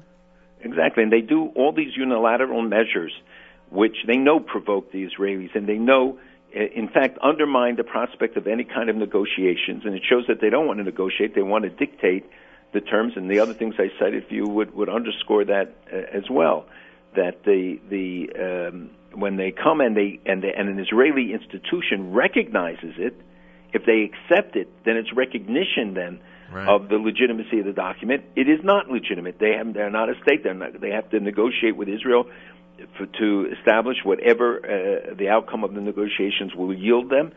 But it's an affront on one hand, and it's meant to be insightful to Israel, as all their incitement that continues unabated in all their media, honoring and continuing to pay tribute to terrorists and murderers. That Israel's right not to accept it. Unbelievable. Where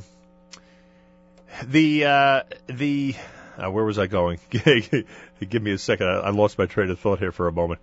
I don't remember in the the people who like, especially over the weekend when there's more free time, to talk about the situation in the Middle East. I don't remember the negotiator being as hot a topic as Kerry is. In other words, I remember, there's always been shuttle diplomacy, and there's always been concern about who's doing it and the type of negotiations that are going on between Israel and the PA. But it seems like Kerry is always in the headlines now, and I just don't know where this is going. And those who follow the news would love to, are analyzing every single week where this is going. Is there any, I've asked you this before in the last few weeks, is there any real progress between Israeli administration and the PA when it comes to the Kerry peace talks?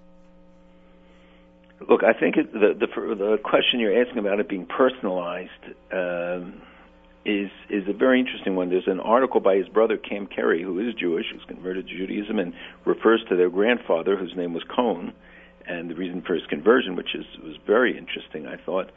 I think it's a mistake to personalize it. I think that some of the comments that have been made were really unfortunate. They go to an extreme. I think that Kerry has gone out of his way to work with the Prime Minister. The Prime Minister has said it. He talks to them regularly. It doesn't mean he likes all the things they're doing. And we know that you can't impose a peace. You can't force it. You can't have the pressure always being one-sided as the impression that is created by the statements, by some of the actions, is that it's always Israel that gets pressure. Palestinians don't comply, don't do anything. I cited earlier some of the demands they're making, the statements they issue, and yet nobody holds them to account. You don't hear Europeans yelling at them. You don't hear threats of boycotts against them for the failure of the talks, but only against Israel. And because the Secretary of State has made it a personal campaign by visiting there 13 times, by pressuring all the time on this, I do think that is a significant factor in making it the Kerry mission, not even the Obama mission, but the Kerry mission. If it goes somewhere, I think it'll become the Obama mission too. I mean, do you know that he could turn to the Prime Minister of Israel one day and say, I am so all into this process that I need you to compromise on something, so we could at least bring some type of result to all of this. That could happen. Anything can happen, but they know that you're not going to force it. Congress, I think, will stand up to it. I don't think that that's the intent right now. I think that he has taken a different approach than the president took in his first term in the first round of Middle East talks. I don't think that is the case. All right, Malcolm Hoenlein is in Spain. Malcolm, in conclusion, Zarzuela Palace, one of those amazing ones, or middle of the road when it comes to ostentation? It is not ostentatious, and the king didn't have a big throne, a small throne, a throneala, but he devoted a lot of time. He was very friendly, and in fact remembered that I met him in 1992 when he made the historic speech at the synagogue here in Toledo. But there is a lot of pomp and circumstance and rules, but he turned out to be very informal, good sense of humor, spent a lot of time talking, and went beyond what the protocol had dictated would be the order. And in the photo in front of me, there's no crown on his head as you shake his hand. Right. I told him the meeting was the crowning moment of our trip. There you go. Which he liked, and I gave him a Kosher Aliyah, reminding him of the common heritage, but what Kosher Aliyah represents, and when we use it. So I think that, the building ties, trying to move these countries, getting them to understand the nature of the concerns. It's an educational opportunity for them, and for us, but for us to explain to them the issues in informal ways and as citizens and not with the overlay of governments. And I have to say that I think all of us go away from this thinking this is extremely worthwhile. Well, there you go.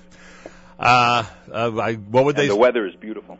Thanks. That helps our situation a lot. A lot. What do they say on a Friday there? Shabbat Shalom, is that what they say? Is that what That's close to it. That's the way they do it in Spanish, I guess. We will speak.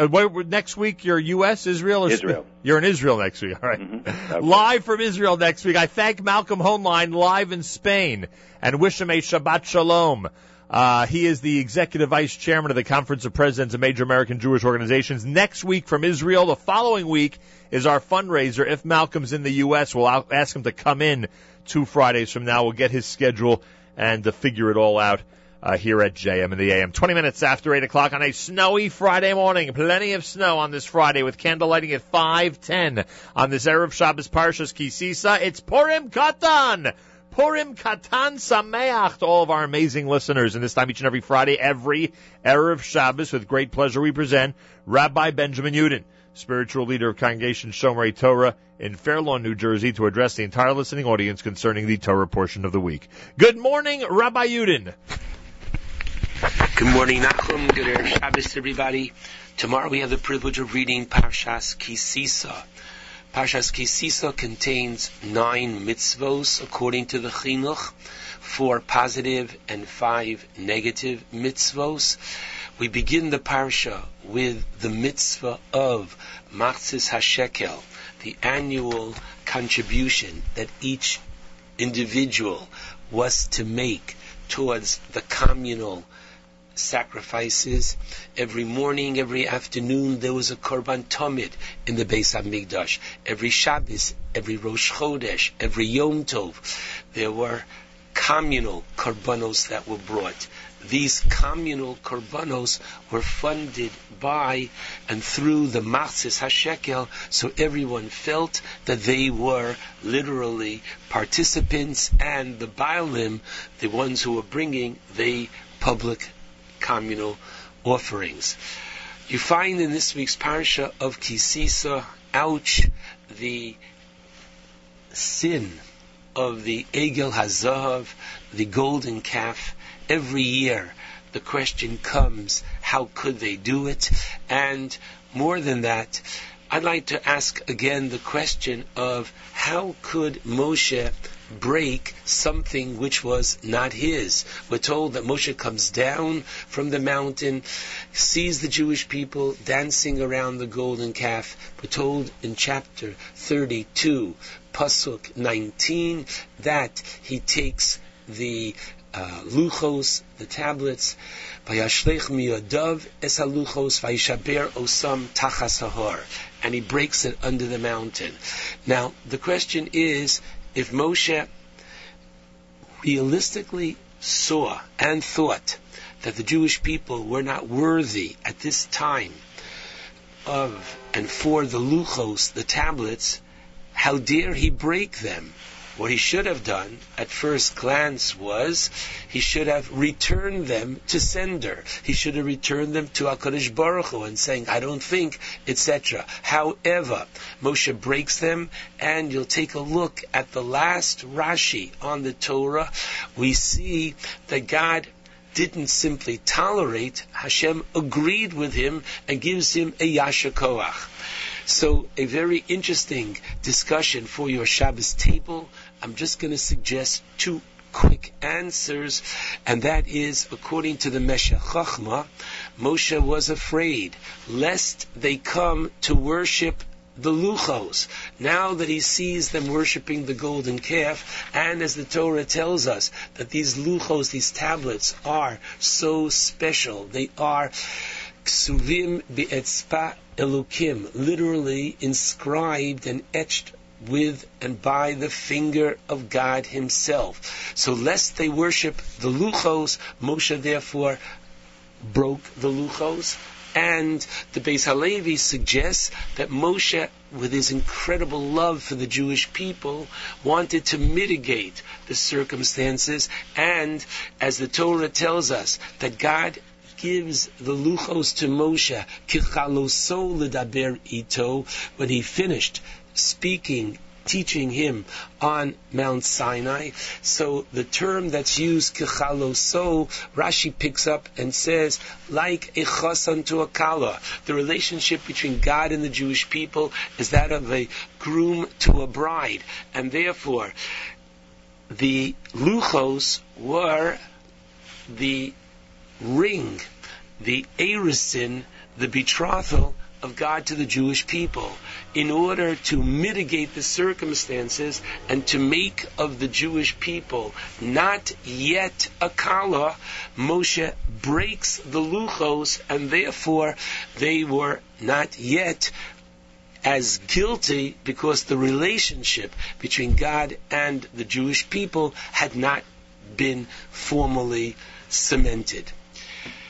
The interesting point that I'd like to focus on this morning is, however, what happens with the broken pieces.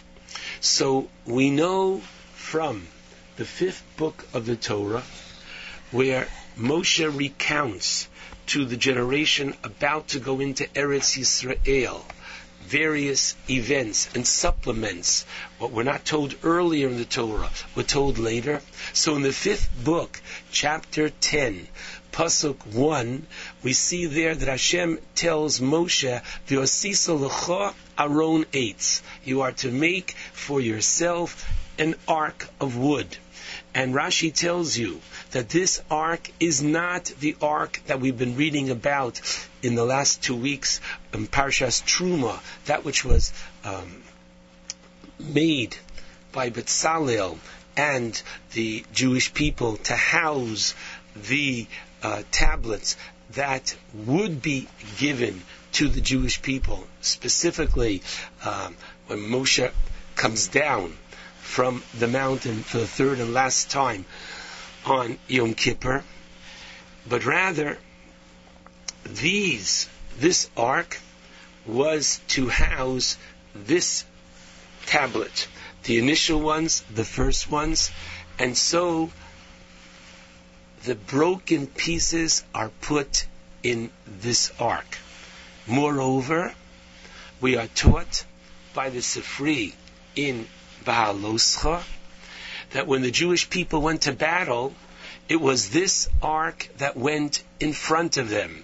They were successful in overcoming the 31 kings in Eretz Yisrael because the ark with the shivrei luchos, with the broken pieces, went before them in battle. Now, the Talmud in Brachos 8b teaches, in the name of Rabbi Yoshua ben Levi, a very powerful lesson. Hizoharu bizokein sheshochach talmudo. Be careful with the honor and respect and dignity to be given to an elderly scholar, sheshochach talmudo, who unfortunately has forgotten his Torah learning. Machmas onso, not any fault of his. Call it dementia, call it Alzheimer, whatever has set in. But now he's not the same person. The question is, what kind of respect are we to give this individual? And Rabbi Yeshua ben Levi teaches we are to give this individual the same kind of respect as we gave him before. Why? Because luchos, the shivrei luchos, munachos ba'aron. Because not only were the second set of luchos that Moshe brings down on Yom Kippur placed in the ark that was made by Betzalel, but shivrei luchos as well. The broken pieces were placed in that ark as well. And so even though the Talmud tells us in Psachim that the letters literally flew off the luchos when Moshe broke them, similarly, the individual who has forgotten and lost his Torah, the Torah has made such an impression upon his body literally, not only upon his soul, that it's still considered a Kli Kodesh. It's still considered literally a holy object. And the holy object is one for which we would stand, and the holy object is one that we treat with great honor, dignity, and sanctity. Now, what emerges from this is such an important practical concept. Namely, unfortunately, we live in a world today where things are measured, the criteria and the standard is what is practical. If a person has a quality of life, then, unfortunately, if they should be in a life-threatening situation, well, we will exert our time, effort, resources to try to save that person, because after all, he is of use to society. But lo aleinu, if a person is old and frail and does no longer have that quality of life, so there are, sad to say, in countries in Europe, the concept of literally the mercy killing is common. It is within the law, meaning that the idea that we can literally put the person out of their misery is something that is looked upon as doing something kind. And we say just the opposite. We say that each and every individual has a great deal of dignity, of purpose, just by virtue of the fact that they have lived a life worth living. That person is a Klei Kodesh, and we would be Mechalos Shabbos for that person. And not only are we Mechalos Shabbos for that person in order that they be able to observe other Shabbosos, we are taught that even for Chaye Shoah, even for prolonging life for but a few moments, namely, it should never happen, God forbid, a building collapses and somebody is clearly under the rubble, and the doctors say there's no way that they'd be able to live for any extended period of time, but that person might still be alive. It's Shabbos. We run to the bulldozers and what would be considered normally Mechalel Shabbos, to desecrate the Shabbos. Here, we suspend all the laws of Shabbos and try to get him out of the rubble, even to extend his life for just a few moments. The Jewish concept is not the criteria of quality of life, but life itself is quality. And this is such an important point. The Abarbanel, and before the Abarbanel, Rashi, in his commentary on Shir HaShirim, teaches us that the Ten Commandments are not only to be read literally downward, 1 through 5 and 6 through 10, but they can be understood with a relationship going across as well. And therefore, number 1 and number 6 are related. Number 1 is Anochi, I am your God, I am the Creator. Number 6 is thou shalt not kill. Do you want to know why you can't kill? You can't kill because man is created in the image of God. There is God in each and every person, and each and every person is such an important world unto themselves, and therefore they are precious, and therefore life is to be maintained and sustained literally till the end. And therefore I strongly recommend, as a practicing rabbi, I've seen this too many times, where everybody means well, but when there are issues at the end of life and people are no longer in a position to make decisions for themselves, and all the children mean well, but sometimes they're coming from very different vantage points. Are they coming from Jewish law, or are they coming from what they consider to be their own emotions? And after all, if you take a look in Bereshis chapter 9, where the Torah prohibits the act of murder. So the Torah says in chapter 9, verse 5, you'll take a look, Umiyad Adam, from man, miyad ish achiv, even from a brother. When would you have a brother killing a brother? When a brother is, God forbid, very sick, and he says to his brother, please, if you love me, kill me. Now, there's no question about it that Jewish law is concerned about pain, and Jewish law will do anything and everything to reduce. And however, life is so sacred, and therefore I strongly recommend that people fill out a halachic living will.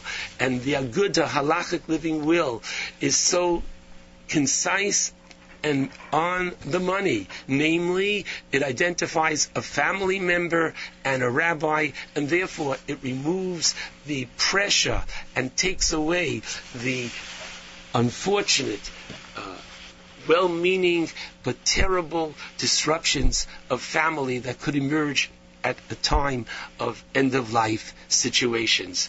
I just want to conclude by saying today is Purim Katan, similar as to what we've been saying until now. It is, the Talmud says, which is the real Purim when I have a leap year. The first Adar, because we don't want to pass over the mitzvah. The second Adar, which gets the nod in terms of having Purim next to Pesach.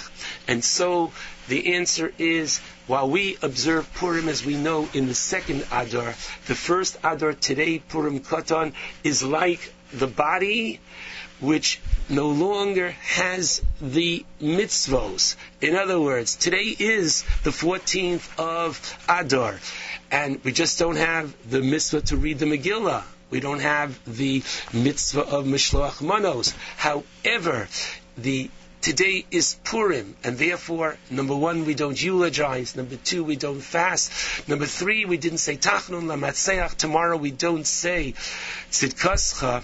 But more than that, the Ramah says that while certainly there might not be an obligation to have something special today, Mishta V'Simcha, Tov Leiv, Mishta Tamid, one who is literally with a good heart, recognizes God all around us, will have that special something today to show that today is a significant day in Jewish history. Shabbat Shalom to all.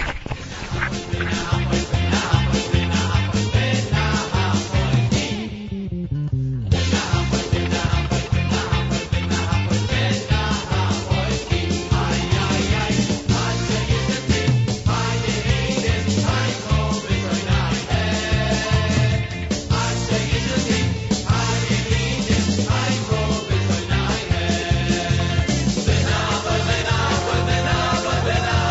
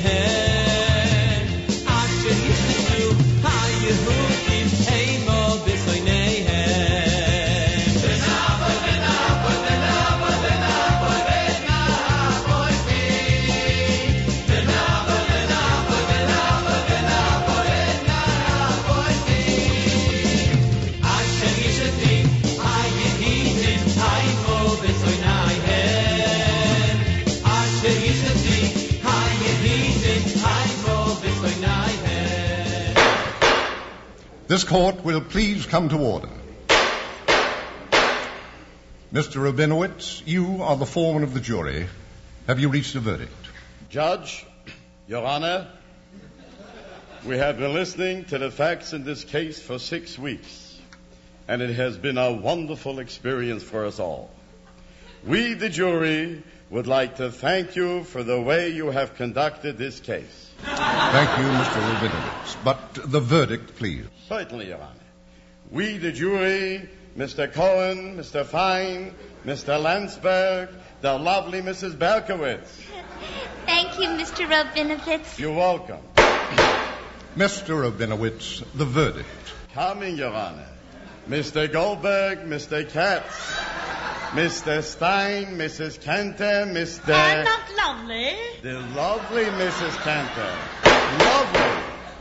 Mr. Rabinowitz. Mr. Finkelstein, Mr. Bloom, and Mr. Pinkus the Furrier. Your Honor, the 12 of us have spent the past 4 days in the jury room debating this case. And we examined the evidence pro and con, in backwards and forwards, to decide in the American way, did he or didn't he do it? Mr. Rabinowitz, the verdict, and now. Immediately, Your Honor. We, the jury, after careful deliberation on this case, have decided we shouldn't mix in. Oh, yes. JM in the AM. It is Purim Katan as we are celebrating in this first of Adar with plenty of snow and plenty of great comedy. Erev Shabbos, Parshas Ki Sisa with candlelighting at 5:10. Couple of reminders from our community calendars. We get closer and closer to President's Day. Don't forget that Rabbi Hanoch Teller, who joined us earlier, starts his amazing tour with the Reb Elimelech documentary. Tomorrow night, he'll be at the Young Israel of Bayswater on Healy Avenue in Far Rockaway. Sunday, 8 p.m. at Mesoris Beis Yaakov on Ocean Avenue. And then Monday on President's Day, Monday morning at Congregation Keter Torah on Romer Avenue in Teaneck. That starts at 10. And then Monday night at the Fairlawns Congregation Shomrei Torah. Rabbi Yudin, of course, his shul. Open to the entire Fairlawn community starting at 7:30 p.m. Information, hanochteller.com. Got all the info there. Also, I remind you on our community calendar, Highland Park is hosting a Shabbat with Cantor Shimi Miller and the Mizamrim Choir. Congregation Ohav Emet on Raritan Avenue in Highland Park welcomes everybody to enjoy Cantor Shimi Miller and the Mizamrim Choir in a beautiful Shabbos at the congregation. And then on Saturday night, tomorrow evening, you'll be able to enjoy them at 8:15 for a phenomenal concert starring Shimi Miller and the Mizamrim Choir. Information about all of this, 732-247-3038. And if you go to the community calendar section of jmnam.org, you can get info there as well. I want to remind everybody that Monday is a legal holiday. And there are a couple of legal holiday shiurim that are going on. The Bialystoker Synagogue is presenting Rabbi Shlomo Weissman on the topic of prohibited interest and the Heter Iska, Jewish and secular law considerations. And a reminder for Brooklyn, New York, the Agudas Yisrael of Madison will host the Yarchei Kala this Monday with Rabbi Reisman speaking about worried about Eretz Yisrael. 10 a.m., Rabbi Ari Marburger on important halachas relating to Genevas Das, Lifnei Iver, and Hashavas Aveda. 11 a.m., Mishenichnas Adar, from Adar to Purim, the track to success, Rabbi Ozer Alport. And 12 noon, Rabbi Yosef Mizrachi's audiovisual show on scientific discoveries in Chazal. It's actually a PowerPoint presentation. You'll be able to see that on Monday in Brooklyn, New York. So check that out, the Agudas Yisrael of Madison. They have a great Yarchei Kala on legal holidays as well. JM in the AM. Monday we'll be here. We'll be here Monday. Make sure to be tuned in. Even on President's Day, we will be here at JM in the AM. Be careful out there driving and walking. In this area, the conditions are not easy. Be extra careful with all of this snow and rain and combination of slush and everything else that's on the ground. It's a little difficult. The snow comes back tomorrow with 1 to 3 inches in this area. Temperature will drop to about 15 degrees tomorrow night. I believe about a week from now we'll finally see some temperatures that all of us can agree are much, much better than what we've been having over all these weeks we'll see, in fact, that comes true. By the way, the Yeshiva University Yeshiva Sfarim sale, which is so amazing, it goes on until the 23rd of February. They had to actually knock out their schedule last night. They did not open last evening. They will be open tomorrow night, Saturday night up at YU, the Sfarim sale, and you can go to the SfarimSale.com. The Sfarim sale will be open. You'll be able to see North America's largest opportunity to purchase Hebrew and Jewish books. So that is going to be open tomorrow night. The whole schedule, if you just search online for the Sfarim sale, you will see the schedule between now and the 23rd of February. Friday morning, Purim Katan. This is JM in the AM.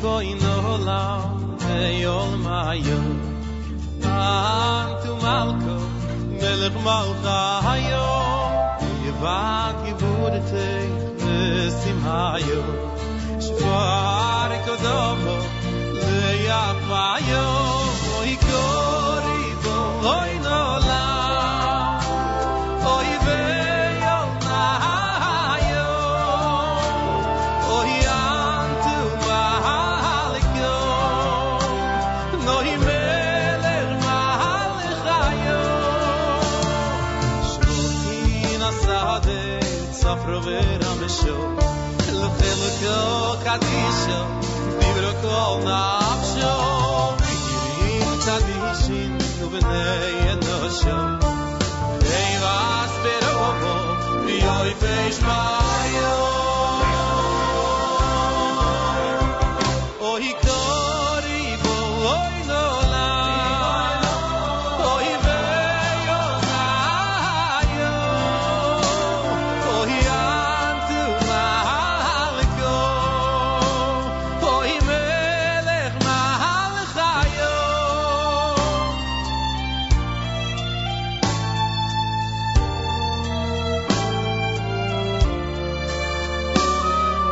yoy zel Yisroel loy ro besimcho oy ro besimcho Shabbos menucho yoy zel Yisroel loy ro besimcho Shabbos menucho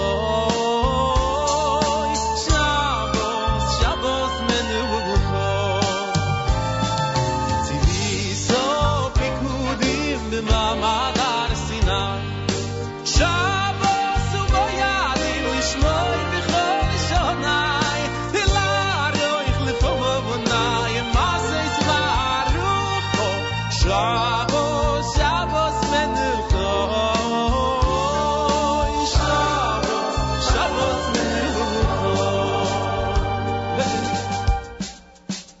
menucho v'simcho Oy la Yehudi Yoim Shabbos Yoim Achmadim Shloim Erov Ezoichrov Heimo Ve'idi Kile Shisha Kol Beruyim Ve'yoim Shemei Shomayim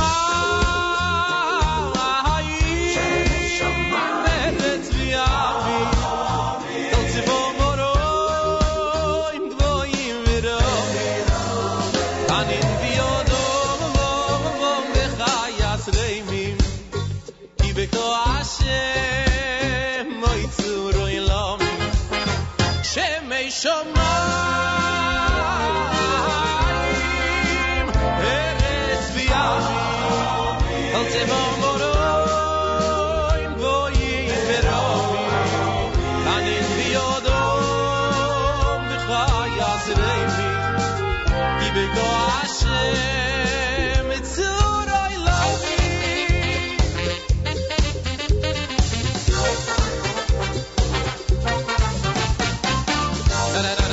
Da-da-da-da-dum, Ve'yehi no'ilom avoyoyim Shabbos menucho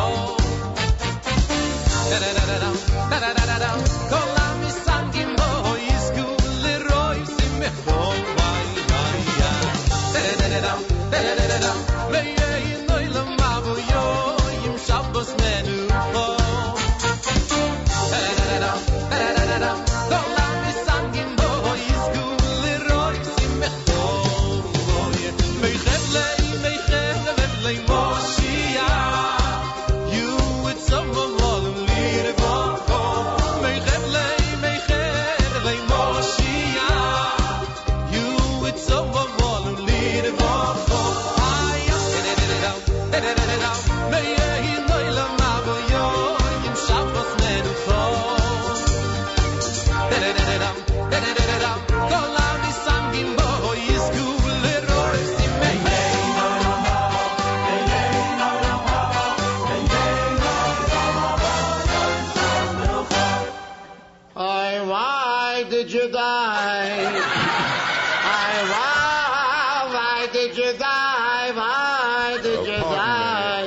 sir, but I've been watching you here at the grave for over a half hour. I guess the deceased was a close relative. No, I never met him. Why did you die? Why did you die? I beg your pardon, sir. You say you've never met him and you carry on like this? Then tell me, who is buried here? My wife's first husband. Why did you die? Purim Katan at JM in the AM as we are celebrating. Don't forget it's President's Day weekend, but we're here Monday starting at 6 a.m. Make sure to join us on a JM in the AM Monday. And then, of course, as the week turns into a hopefully normal week, who knows what kind of snow we'll have starting on Tuesday morning. JM in the AM with a reminder that we have amazing programming all day on our stream at jmintheam.org. Table for Two is coming up next with Naomi Nachum, the amazing Aussie chef. We'll interview the folks at Mason and Mug, the new trendy restaurant in Prospect Heights. It's a small plates beer and wine bar, according to Naomi. Plus, in the studio, blogger Sarah Kinkowitz of foodwordphotos.com. She's a chocolatier. They'll be sampling some of her stuff. It's coming up between 9 and 10 Eastern Time, right after JM and the AM. Plus, right after that, an amazing and incredible Erev Shabbos music mix. A big thank you to our friends at Kedem. The music mix goes all the way until candlelighting time. There is no better way to prepare for Shabbos than with our stream and the incredible Jewish music Friday Erev Shabbos music mix from 10 a.m. Eastern Time all the way until candlelighting.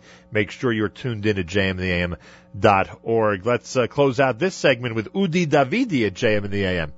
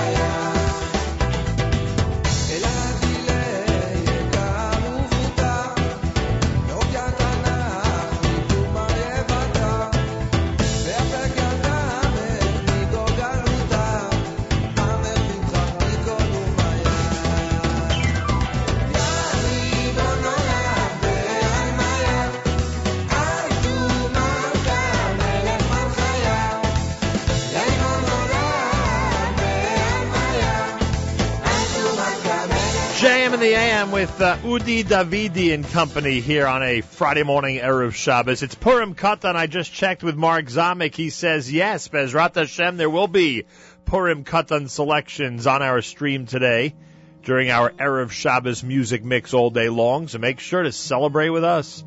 Keep it there all day at jmintheam.org. Time to take a Shabbos. It's Journeys at JM in the AM.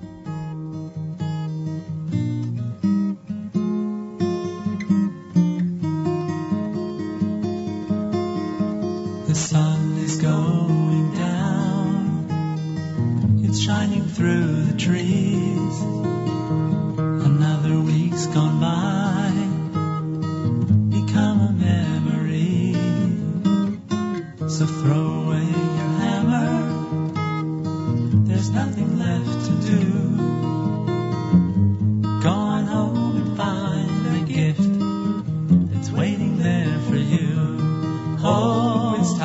say good Shabbos, 'cause all your work is done. I'm gonna spend the day together with the Holy One. Say a special blessing on a cup that's filled with wine. Man and his creator, it's a very special sign. Your candles will be burning, they'll fill your home with light, singing songs of Shabbos well into the night. So throw away your hammer, there's nothing left to do. Go on home and find a gift that's waiting there for you. Oh, it's time to say good Shabbos, 'cause all your work is done. Gonna spend the day together with the Holy One. Say a special blessing on a cup that's filled with wine. Man and his creator, it's a very special sign.